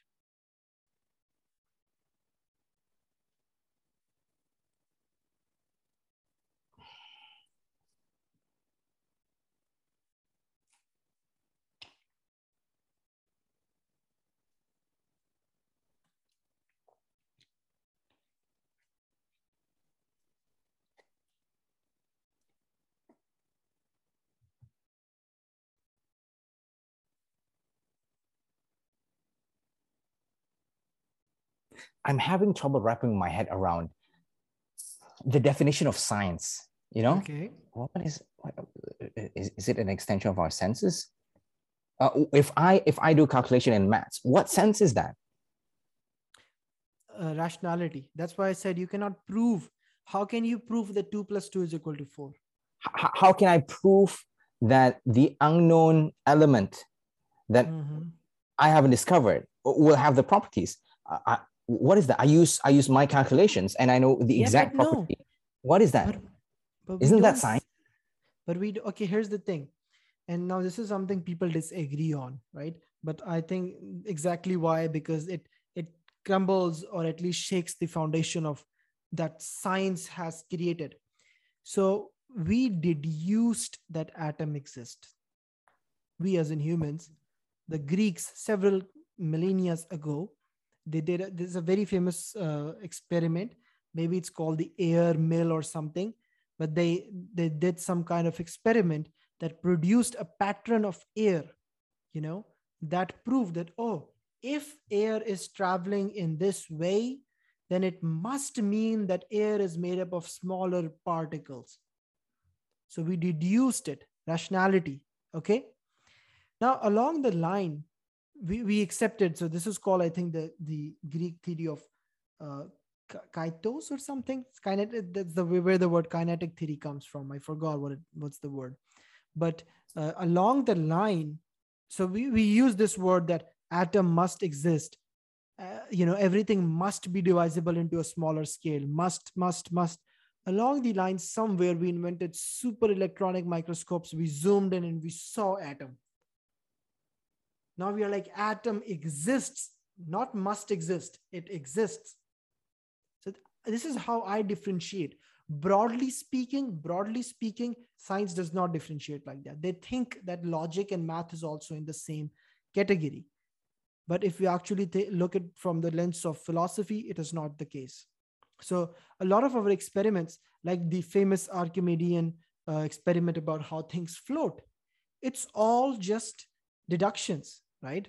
That, oh, if this much mass floats with this much surface area, then that means proportionally speaking, this much mass with this much surface area must float.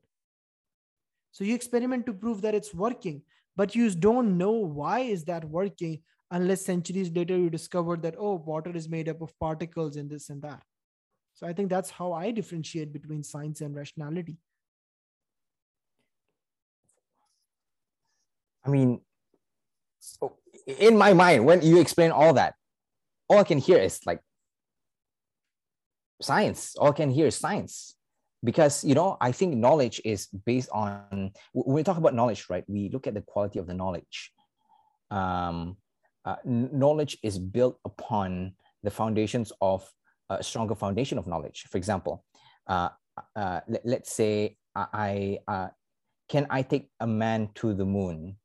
I have to rely on the knowledge of, mass and force, are these knowledge of mass and force reliable? I've done so many tests on it, on so many different conditions, and so far it's been reliable. And I've, counted all the anomalies, and I've calculated the weather, all that stuff. So far it's reliable. So I require all that reliable stuff. And when we say,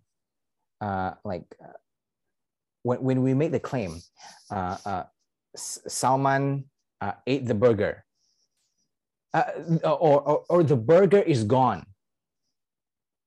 because therefore Salman ate it, right? Mm-hmm. Even the statement alone, the burger is gone, therefore the statement ate it. There's already different layers of the knowledge, because the burger is gone is a greater reliability of knowledge than the other one, right? Because the burger is gone, I can see it, I can prove it, I can look around. Mm-hmm. Therefore, one made it. Even this itself, it relies on, blah blah blah blah blah. Is the burger really gone? Did someone took the burger, or did the burger burn in thin air, or was the burger hallucination? Like I was doing drugs. There's no burger. But this is stronger than that. And if you build on that, it becomes really shaky. And as you build, if something at the bottom didn't match up, the whole thing will collapse. But so far, what we've seen in science is that they've built in these strong foundations that even if this one doesn't work out, there are ways to go around it that makes it even more solid. That's why, for example, like the black hole, we have never seen a black hole, but we know the properties. We know how it looked like. The movie Interstellar produced an image of a black hole years before we actually see an image of a black hole. How is that possible? It's because of these solid foundations. See, luckily for you, you're not the only one who asks these ridiculous questions. Philosophers have actually talked about this exact scenario. So, for example, like this is the work of what we later knew as the Enlightenment, about questioning knowledge itself. So these are the works of David Hume and then later Immanuel Kant, and they talk about a priori knowledge and a posteriori knowledge. So, and this is very important. And sometimes I'm surprised by how the questions that a daily, layman of logic asks, and science and philosophers of logic, come on. But philosophers have tackled them very precisely. Sometimes it's really interesting, and it connects back to the fact that philosophers are actually just answering the questions that we all ask silently, but do not have the courage to voice out because they are too ridiculous. But yes, Immanuel Kant actually does question these. He has a very beautiful work, Critique of Pure Reason. So he says pure reason, what you call reason, he criticizes how pure reason works. So if you sit down with Kant and you say that, how do you prove that Jack ate that burger? His question will be, how do you prove there was a burger? So Mm. so the thing Mm. is, we he divides knowledge into two categories: a priori and a posteriori, right? So the priori is knowledge attained by, let's just say, external factors. So how do you know there was a burger?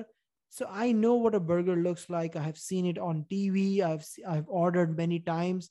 I've said that, oh, I need a burger, and I get a burger, right? This is priori, like that knowledge, not because of your direct first-hand experience, but knowledge because of external sources. This is priori.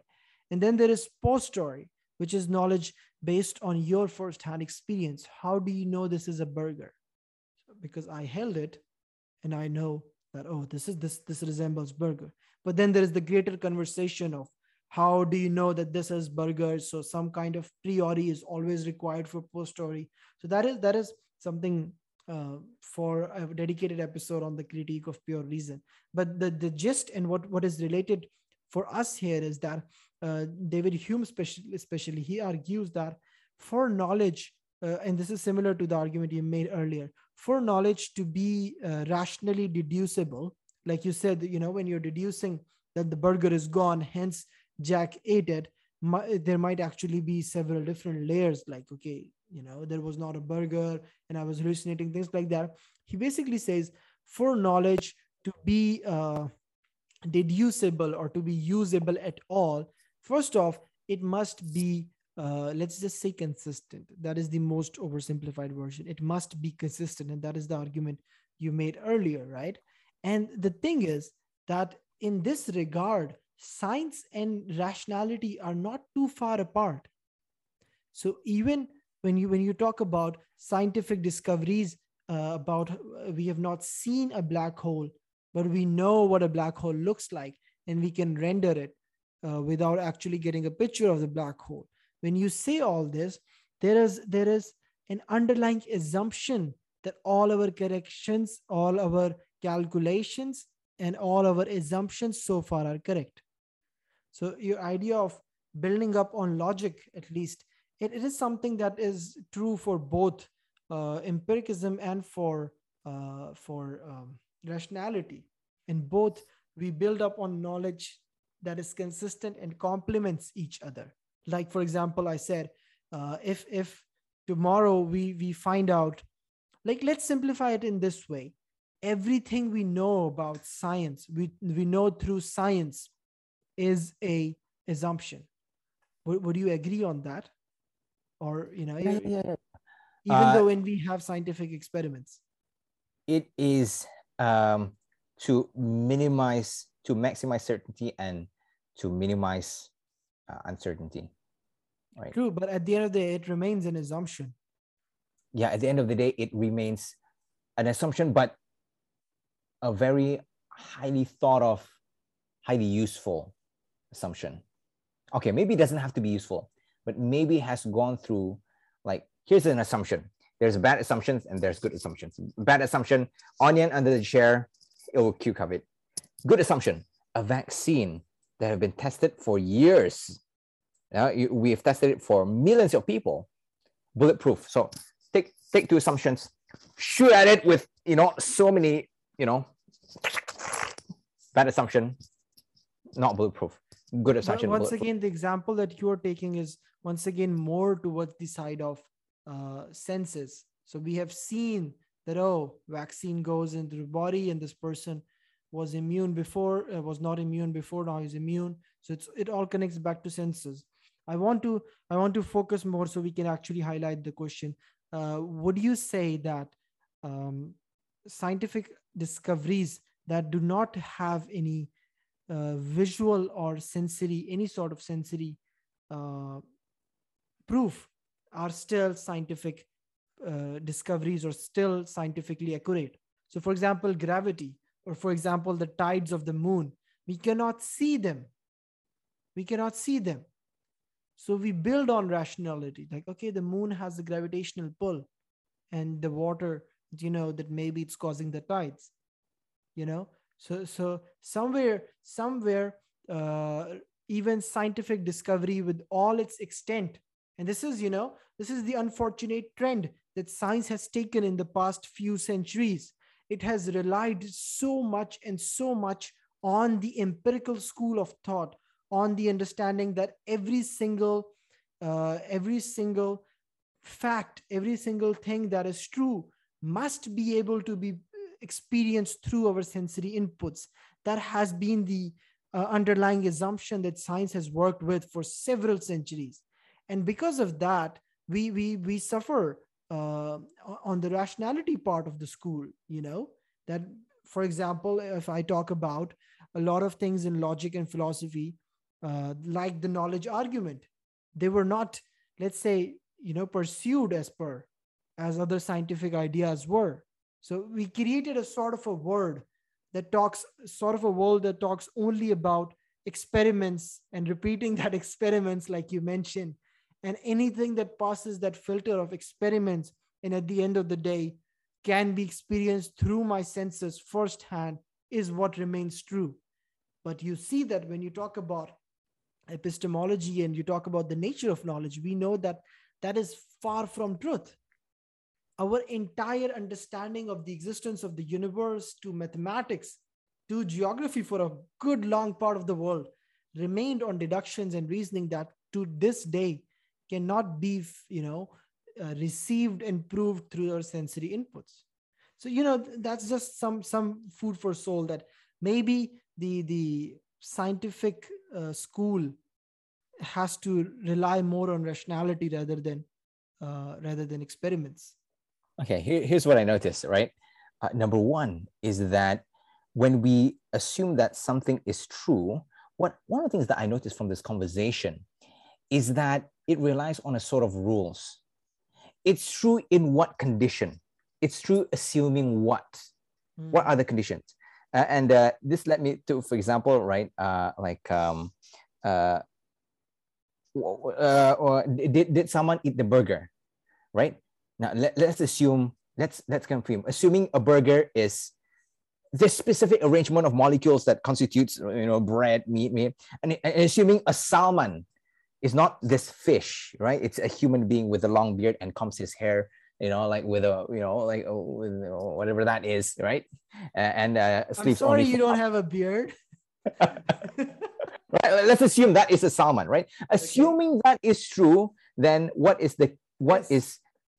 there to be proved?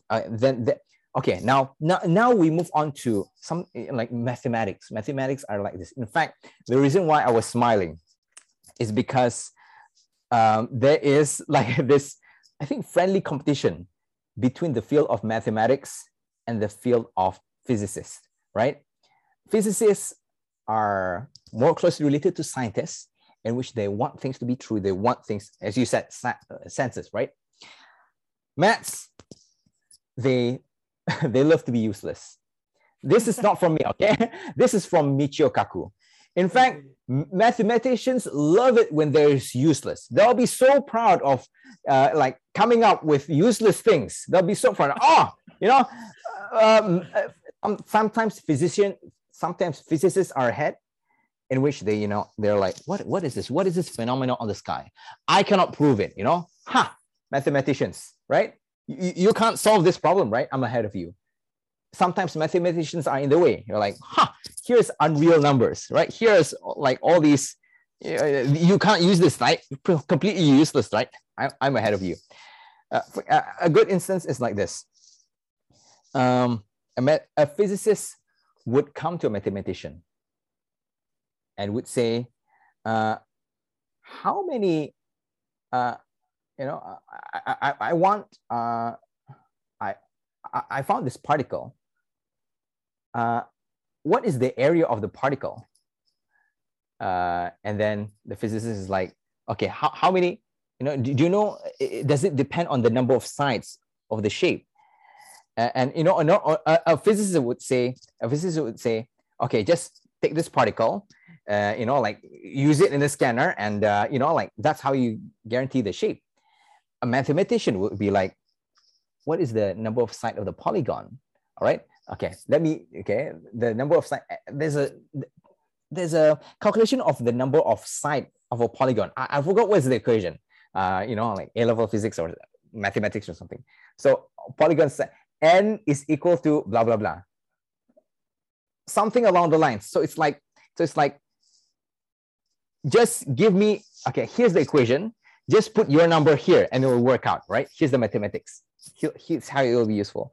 Okay, I'm bad at explaining the story, but the main basics is, it's like mathematicians are in their own world. They're like, oh, my number matches out. Oh, imaginary numbers, whatever the hell that is, right?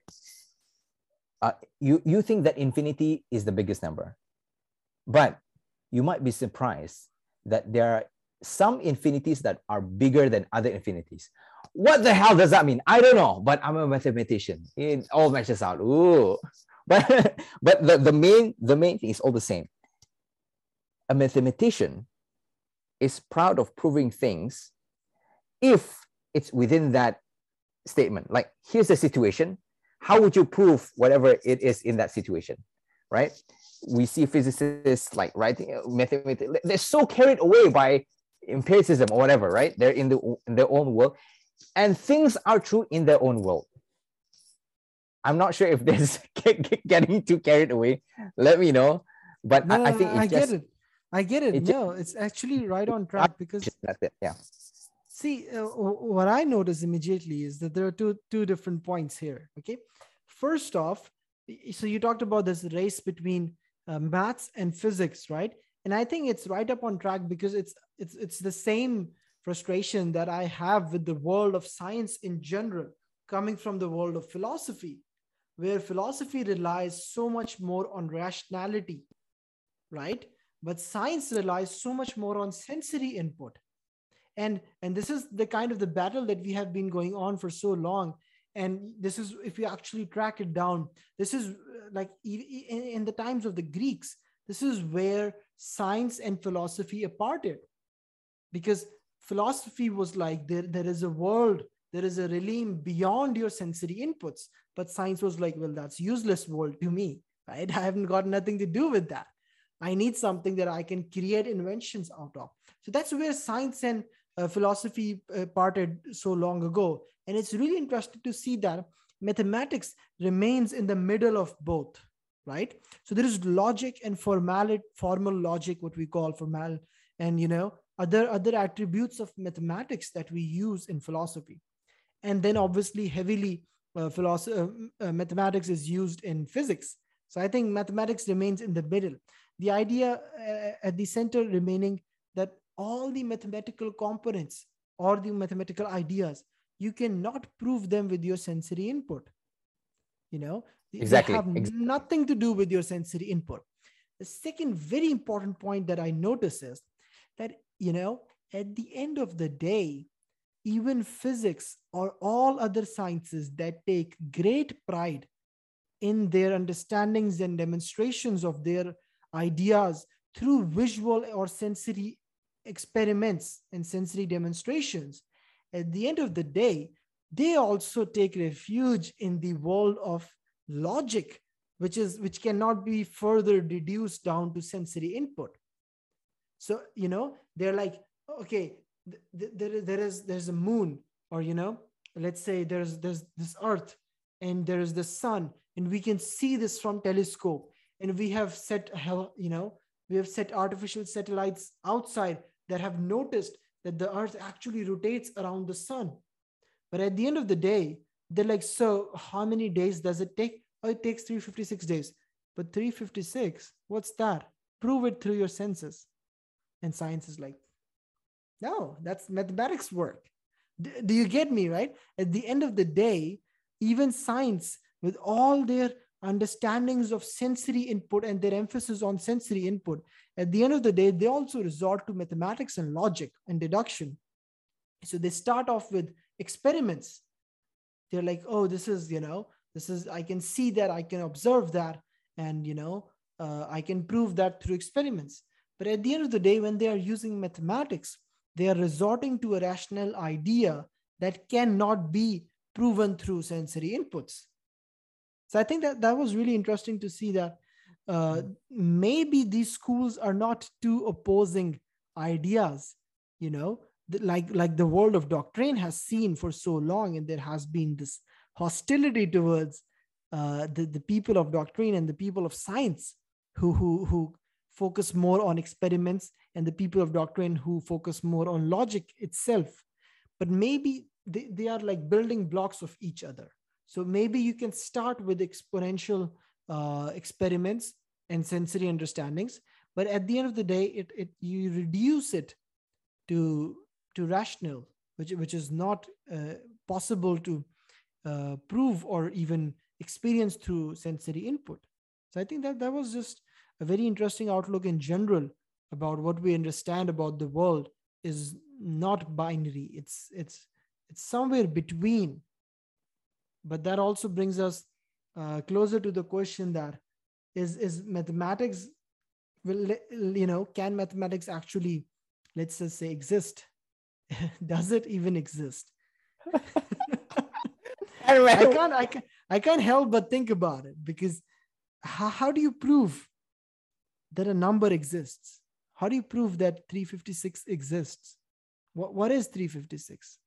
But I think we're getting really far away, and I would love to see that I love to go down that path, because these are more about the posteriori and the priori knowledge. So that is something for the critique of pure reason, I think.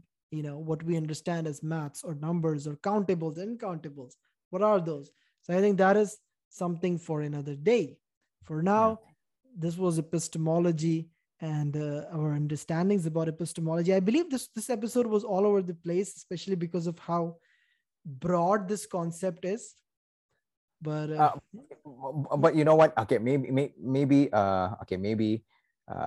actually, I would love to continue this, but it's already late, so we have things to do tomorrow. But just something I noticed, it's like I'm interested to see where does philosophy or as you say the doctrine and science, where do they collide? Because that'll be interesting. For example, it's interesting to see where science, physics, and mathematics collide. Of course, there's separate fields. Sometimes if you see Venn diagrams like this, right? For example, one interesting part that we can explore in the future episodes. By collide, do you mean conflict or overlap? Overlap. Okay. And we can see how it differentiates. For example, like this, right? I'm not sure what you make of this instance, but in the future, self-driving cars are already around. And I think 5 years ago, there was this questionnaire online that I was attending. I think it was by MIT. And the question is like this: we already have self-driving cars. So here's an instance. Here's a trolley problem. Mm-hmm. The self car is moving, right? And there's a grandfather here, and there's a pregnant woman here. And it can only hit one or two. Which one should it hit? So I think this is an instance where it's so interesting, where like science and technology merges with philosophy. Suddenly and this is extremely important. I remember that this was a thing back then. Yes, it was a good like a wild phenomena. And I think this is why it is extremely important for the scientific world to pay more attention towards doctrine or philosophy in general. Because like I said in the beginning, philosophy deals heavily, rather the entire world of philosophy in one way or another revolves around virtue, or at least virtue or morality is something that philosophy cannot ignore at all. And, because of how much science and corporations, let's just say, have mingled lately, because of that, science has lately been avoiding these questions of morality. Like, okay, here's my understanding. Science does not care about morality. That's neutral. Just not neutral. Neutral. Okay, neutral. Yeah. But it doesn't care about morality as a whole. It's not even a thing for it. It's not even an invention of science. It's if there was no philosophy, there would be no morality, I would argue, right? But the thing is, now that you have to present those scientific inventions into a world of moral beings. Hence, the questions of morality are given birth. But the reason they are so bizarre and everybody is clueless about that is because all this while, when the scientific discoveries and inventions were going on, we didn't care about morality. And now all of a sudden, we are like, who will this car hit? And I am afraid if science continues to go down this line, uh, we will produce a generation of human beings that will not be concerned with morality either. Because at the end of the day, there will be a human being sitting inside of that self-driving car. And the more and more we use these moral less technologies, we will become one with them. So I think this is why this is the peak tide where morality and philosophy should really, really interfere and tell science to change its direction towards virtue. I like that. I like that. It's like this opens a whole new can of worms. I don't know. It's also like technology, right? Instagram for kids. Is it good? You know, it's using technology, it's using science, but is it good? Is it moral to show these kids pictures of, you know, like something that they've never seen before? Should Instagram be moral? Should you know, like capitalism, is it moral to like just squeeze Apple to squeeze out all these Chinese workers, sweatshops? Is it sweatshops? Yeah. Is it moral? I think that's Instagram is a prime example. And, yeah. it's a demonstration of what I just said, that for so long, since like 2007, Facebook, when 7 or 4, when Facebook came out, when social media came out, since then till now, you're just increasing the scientific the science behind social media. So algorithm, data learning, machine learning. And Yep. now suddenly, when it has reached its peak, now suddenly you're like, oh no, body imaging is a big problem for our society. But you're the one who created the algorithm that will promote the most ideal body figure. So, it connects back to that. When science is growing unsupervised, unconcerned, and unbothered about virtue and morality, then this is evidently going to affect the society, and at the end of the day, the user of science. So I think this is really something that needs to be addressed in one way or another. I think this is very, very interesting, and I think something that I don't think about. Of course, in the ideal future, we all should be working together, scientists, philosophers, like trying to figure out what is the best way to operate the world. And I don't think it's a one field to rule them all. I think it's a collaboration between all different fields. And I think the better we communicate with each other, and I think this is important to have dialogues like these. Is that me? It's like what I heard this joke from Ricky Gervais. The atomic bomb in Hiroshima, people say science gone wrong, science gone bad, they kill millions of people. No, actually, no, that's actually science gone right. Science gone wrong is this. That's science gone wrong. Science gone right. Why? Because you science mean is the science is working. It was just designed. This is working, right? The morality is bad, but science is working. So science is neutral ground. Does it work or it doesn't work? More interesting. It's really interesting that historically we have seen such civilizations. Usually you come across a period of time. I do not want to, specify it because it's broad and different for different geographical areas.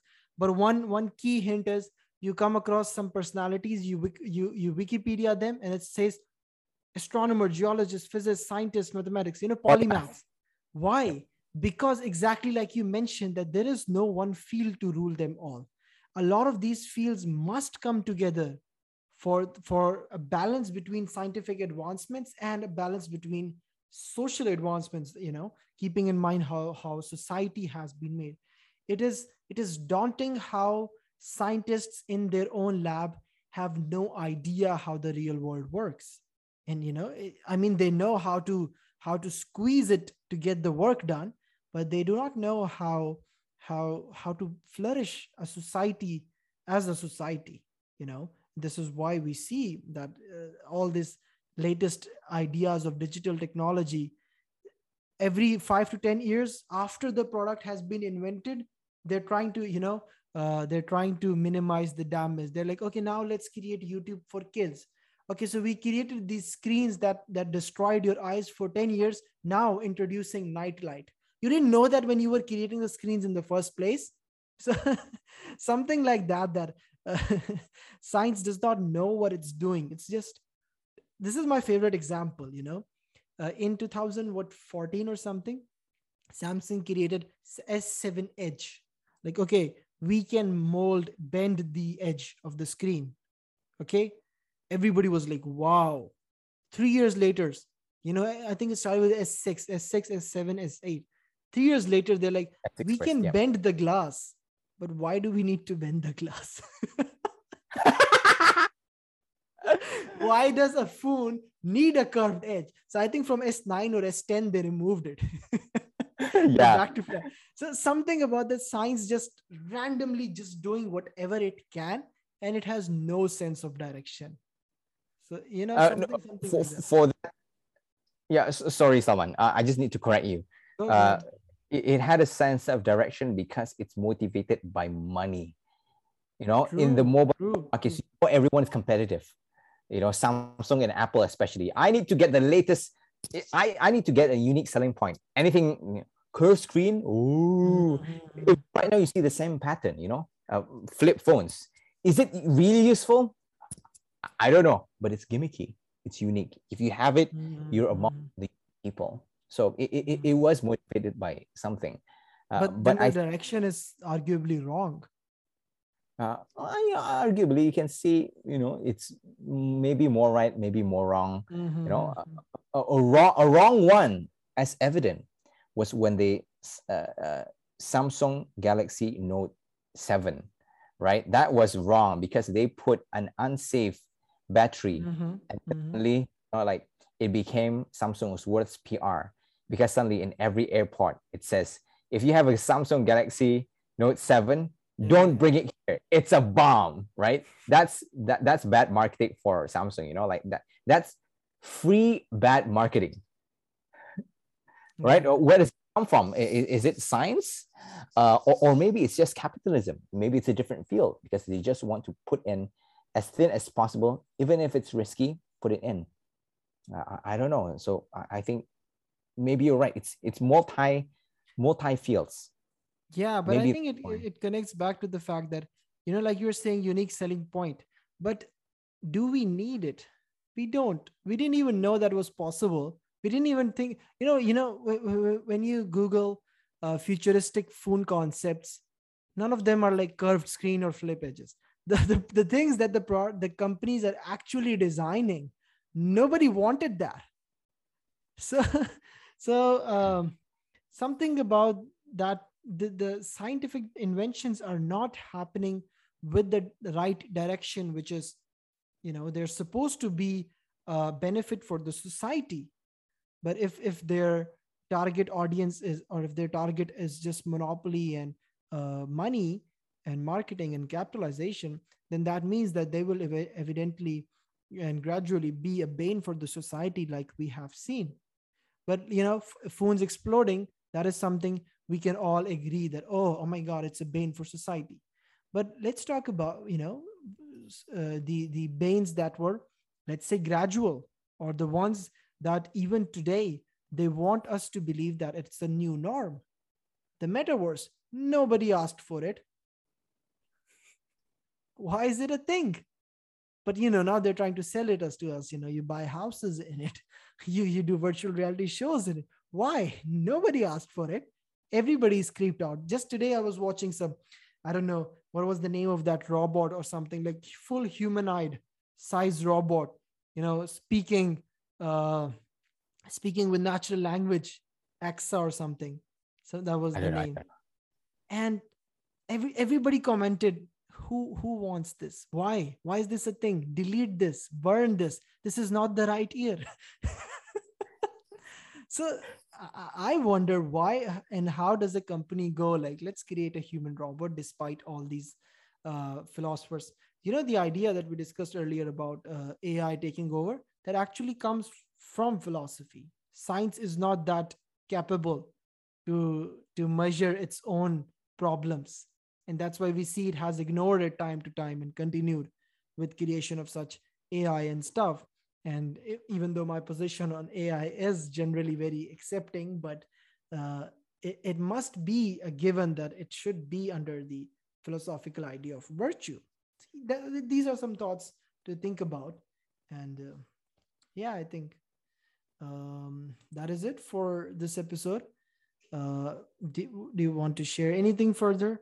We talked about No, epistemology. Talked about the nature of knowledge, the theory of knowledge. It was all over the place because of how I would say this is a pretty complex topic. It is a pretty complex topic. If we missed something, if we were wrong about something, feel free to add on. no. Navil, would you like to add on? My general idea is when I look at epistemology, I'm like, what the hell are these philosophers smoking, man? I'm like what something so simple. I mean, I'm looking it up and I'm like, what's like. I mean, there's some philosophers that I look up, and one of them is like this, like just look at like there's these people of different fields. I think from something that we didn't mention is skepticism, right? There's Oh, the yes. yeah, there's I mean I don't mean to lengthen it, but Cartesian way. I just saw this Cartesian way, Russellian way, Amurian way. All of them have different parties towards this. Cartesian is like I think, therefore I am. Whoa. Russellian is like there has to be like there has to be like a god figure or something, right?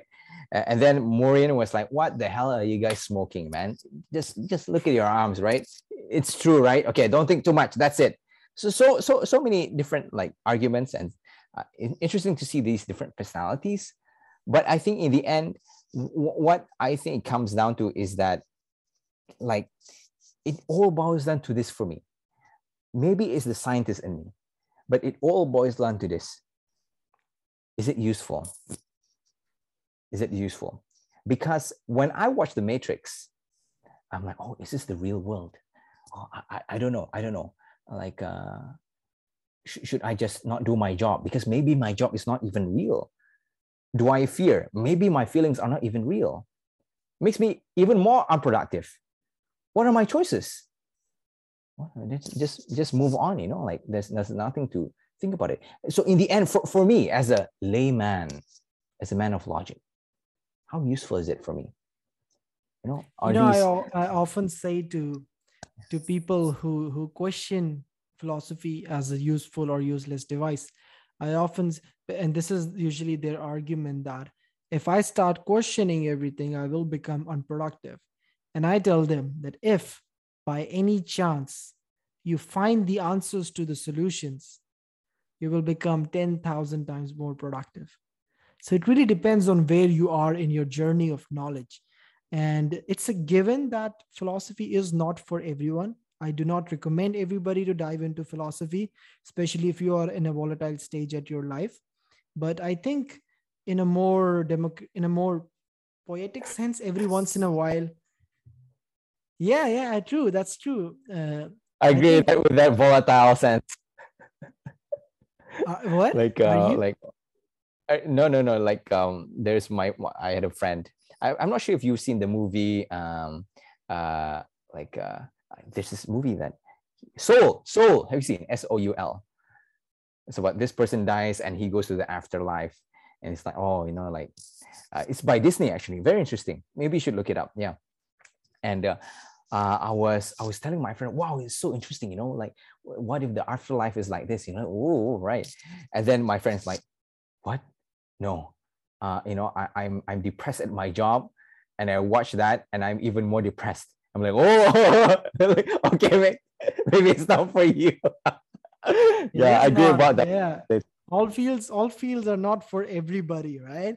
So I think yes, this is something even philosophers agree that if it will make you unproductive in one way or another. So do not dive into that in that sense. In other words, do not let the intellectuality or the intellectual works affect you in a personal way, if that makes sense. But honestly, here's where I think it was really important. Here's why I think philosophy changed its entire direction when epistemology was introduced. I think I forgot who writes it. Some scholar famously remarks pre-Socratic scholars were extremely dogmatic. You know, so when you do not question your own beliefs, then you become dogmatic.